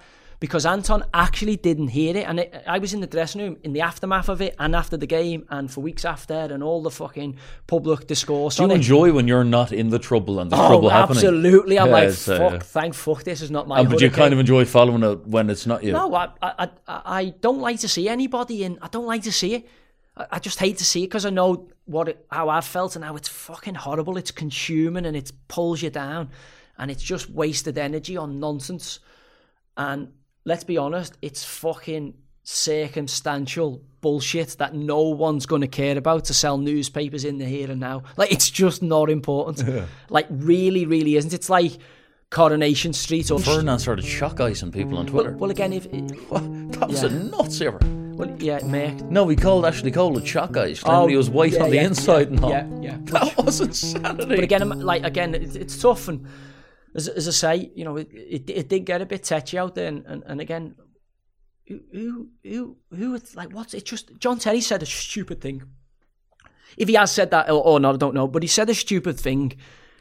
I've met real racists. Like, look, I've been in Strangeways for a month, and I've had a month in Walton, and I've met people who are they will not touch another person. Well, racist just means stupid, doesn't There's it? There's clearly people in America, and what the racist means, fucking dumb. Yeah, doesn't it? That's what I think. So when I think of the people who've caused Anthony Walker to die, I just think fucking dumb shit. My cousin's still in jail, and I'm an eye for an eye. Was the cousin always a bit of a mad bastard, or was there just crazy shit going on in the childhood? No, he was. Don't forget, his two brothers have killed other people. Why are they? He killed one of my best mates. Why are they a family of murderers? What is the reason for that? They just deal with violence. But who was beating who in the childhood? In terms of what's the relation? My mum's sisters, kids. And was the mom's sister marry a crazy bastard? No, he was like a truck driver. Like, no, but I don't know the ins and outs of their background. These kids were just rough and ready, as most kids were. Now, when I look back at it now, like, people tell you stories about what happened, like, and you go, oh my God. And then, obviously, my best mate growing up, one of my cousins stabbed Paul Taylor's brother, stabbed him through the heart. So it was like my best mate growing up. So he killed a white guy who was over it. They'd had a fight, and he'd come back with a knife and stabbed him. Like, because it was white on white, and it was after the Anthony Walker thing. It was never publicised. And then what about Tagger? He was just the wrong person in the wrong part. But did he kill a guy? No, he was at where there was three guys, and they were off-duty police officers, and one guy got punched in the neck, and two of them went to jail for manslaughter for it. And Andy says, look, I never had a fight with that guy. I was fighting with his mate over here. But he was the best man at your wedding. No, he's your genuine best mate. Him and my brother Andrew.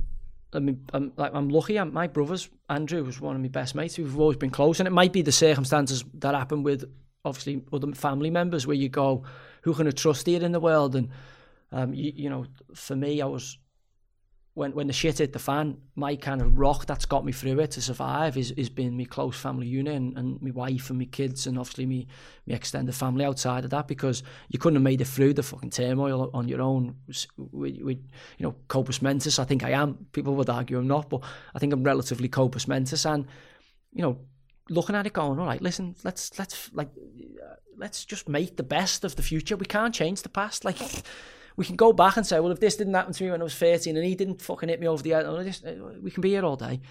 What we can do is affect the future for the positive. And I can say, look, I have fucked up loads of times. Did you feel a responsibility to get to a certain level of kind of financial freedom and also notoriety to actually dramatically escape that and give that entire unit? Like, is your grandmother extremely proud of the fact that you not only played for England but also can kind of help everyone out? Like, no, she's proud of everybody.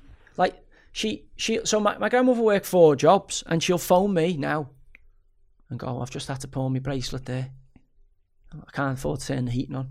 And I'm like, why don't you fucking phone me? I tell you, she doesn't want to ask me for any money. Why wouldn't you just put in an envelope and just put it on the front door? Because people phone up and pretend to be from fucking Nigeria and scams, and she's got to pay all her bills online. So with old vulnerable people, especially when they get older and people phone the house, because these people still answer the phone and they sell stuff, and we have to constantly make sure that bank accounts are okay, because there's been a few times she's logged on to something on the computer and all of a sudden she's getting scammed and you're like, what's gone on? Or she's paying extortionate amounts for a gas and lecky bill because they've defaulted into a contract, because people who are on the ball as they get older are not quite on the ball, and that's where your kids and their kids look after you. And if you're in a great family, the nuclear family, when you piss the bed and you get dementia, or for us footballers when the CTE kicks in at some point later in life, or as Jeremy Vine pointed out, the brain injuries, it's the people that you've looked after who will look after you. So I believe in this world you reap what you sow. So if you do a lot of bad in this world, bad will find you at the appropriate time. If you do a lot of good in this world, I think good will find you at the appropriate time. When you hear all the African stories, you're like, Drogba goes back and he pays for the whole village. Is that kind of the case when you come from kind of such little financial power? Do you give loads of people money, or have done throughout your career? I've always tried to help people, and obviously, I'm not, capable of helping everybody. I've tried to help people and either, give them financial benefit or give them, Would you ever swing up a car on a brother's birthday when you were making the 80 grand at Newcastle? Yeah. Like, I always wanted to be able to buy, because my grandmother saved me in many ways and give me love and protection when I really, really needed it, and kept me off the path of chaos.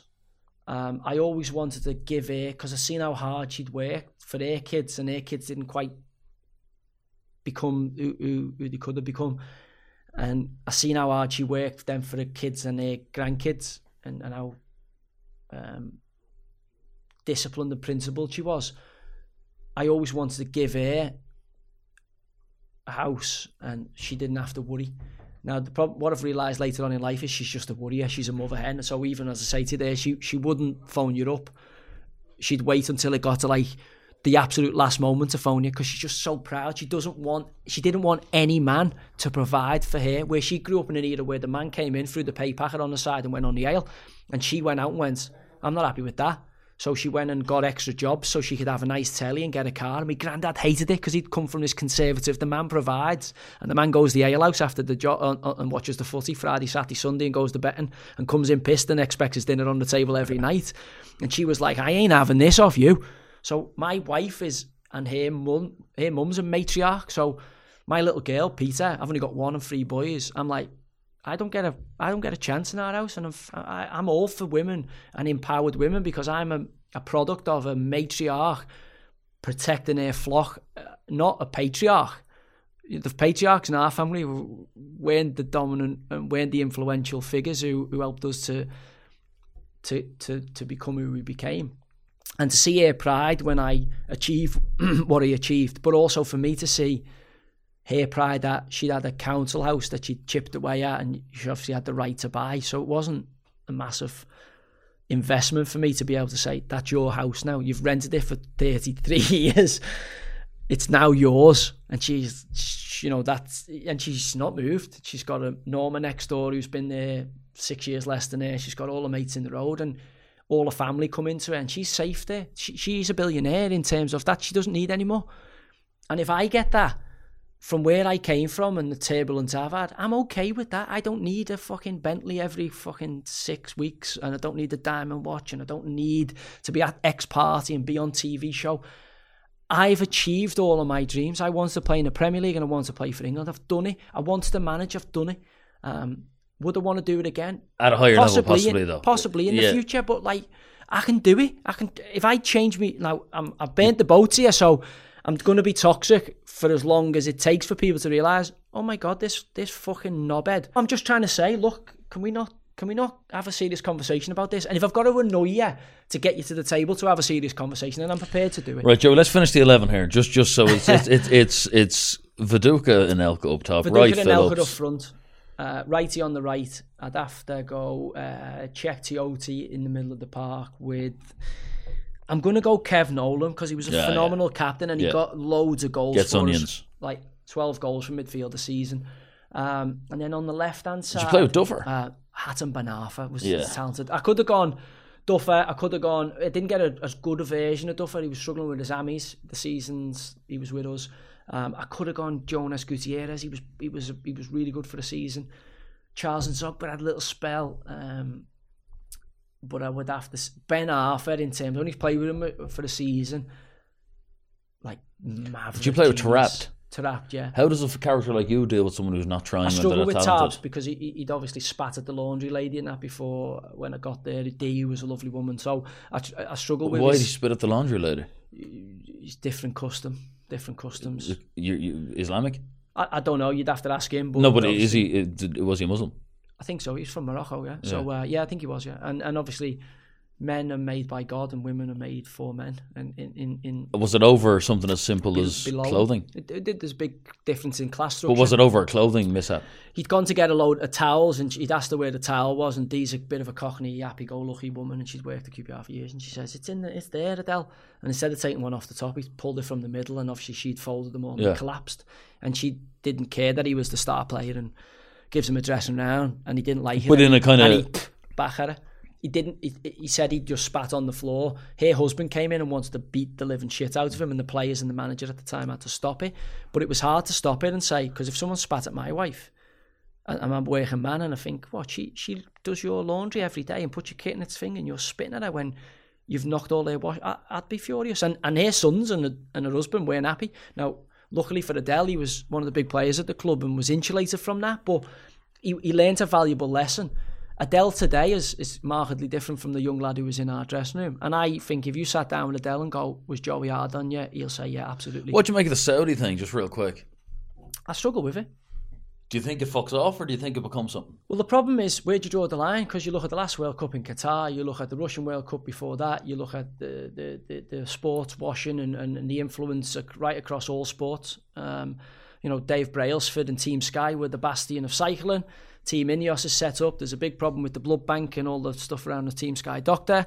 And Dave and Ratcliffe pop up Man United and Nice, and everything's okay. And Newcastle are bought by the Saudis, and you've got the chairman. I think the Athletic article last week was... we done, yeah. The Athletic article last week was about the chairman. What time is it? It's nearly 8 o'clock, 10 to 8. Is it? Yeah, shit. Right, we're done. I had 3.5 hours on my memory card and it's full. So. Oh, good. Yeah, so show in 10 minutes, all lad. We're literally end it now. Good, mate. Listen. Yeah, Joey Barton, thanks for doing the Michael Anthony show, chat. and I hope you enjoyed it. Thanks for tuning in. Really enjoyed it, mate. Thank Cheers, you. Mate. Good to meet you. Hopefully we'll chat again in the future. Yeah, no, I did not know that went over 3. It's been how many years, my boy? Audiobook started shorter than you still don't know my tears of joy. No need to go, just take it slow. Podcast. And have you heard the Michael Anthony show?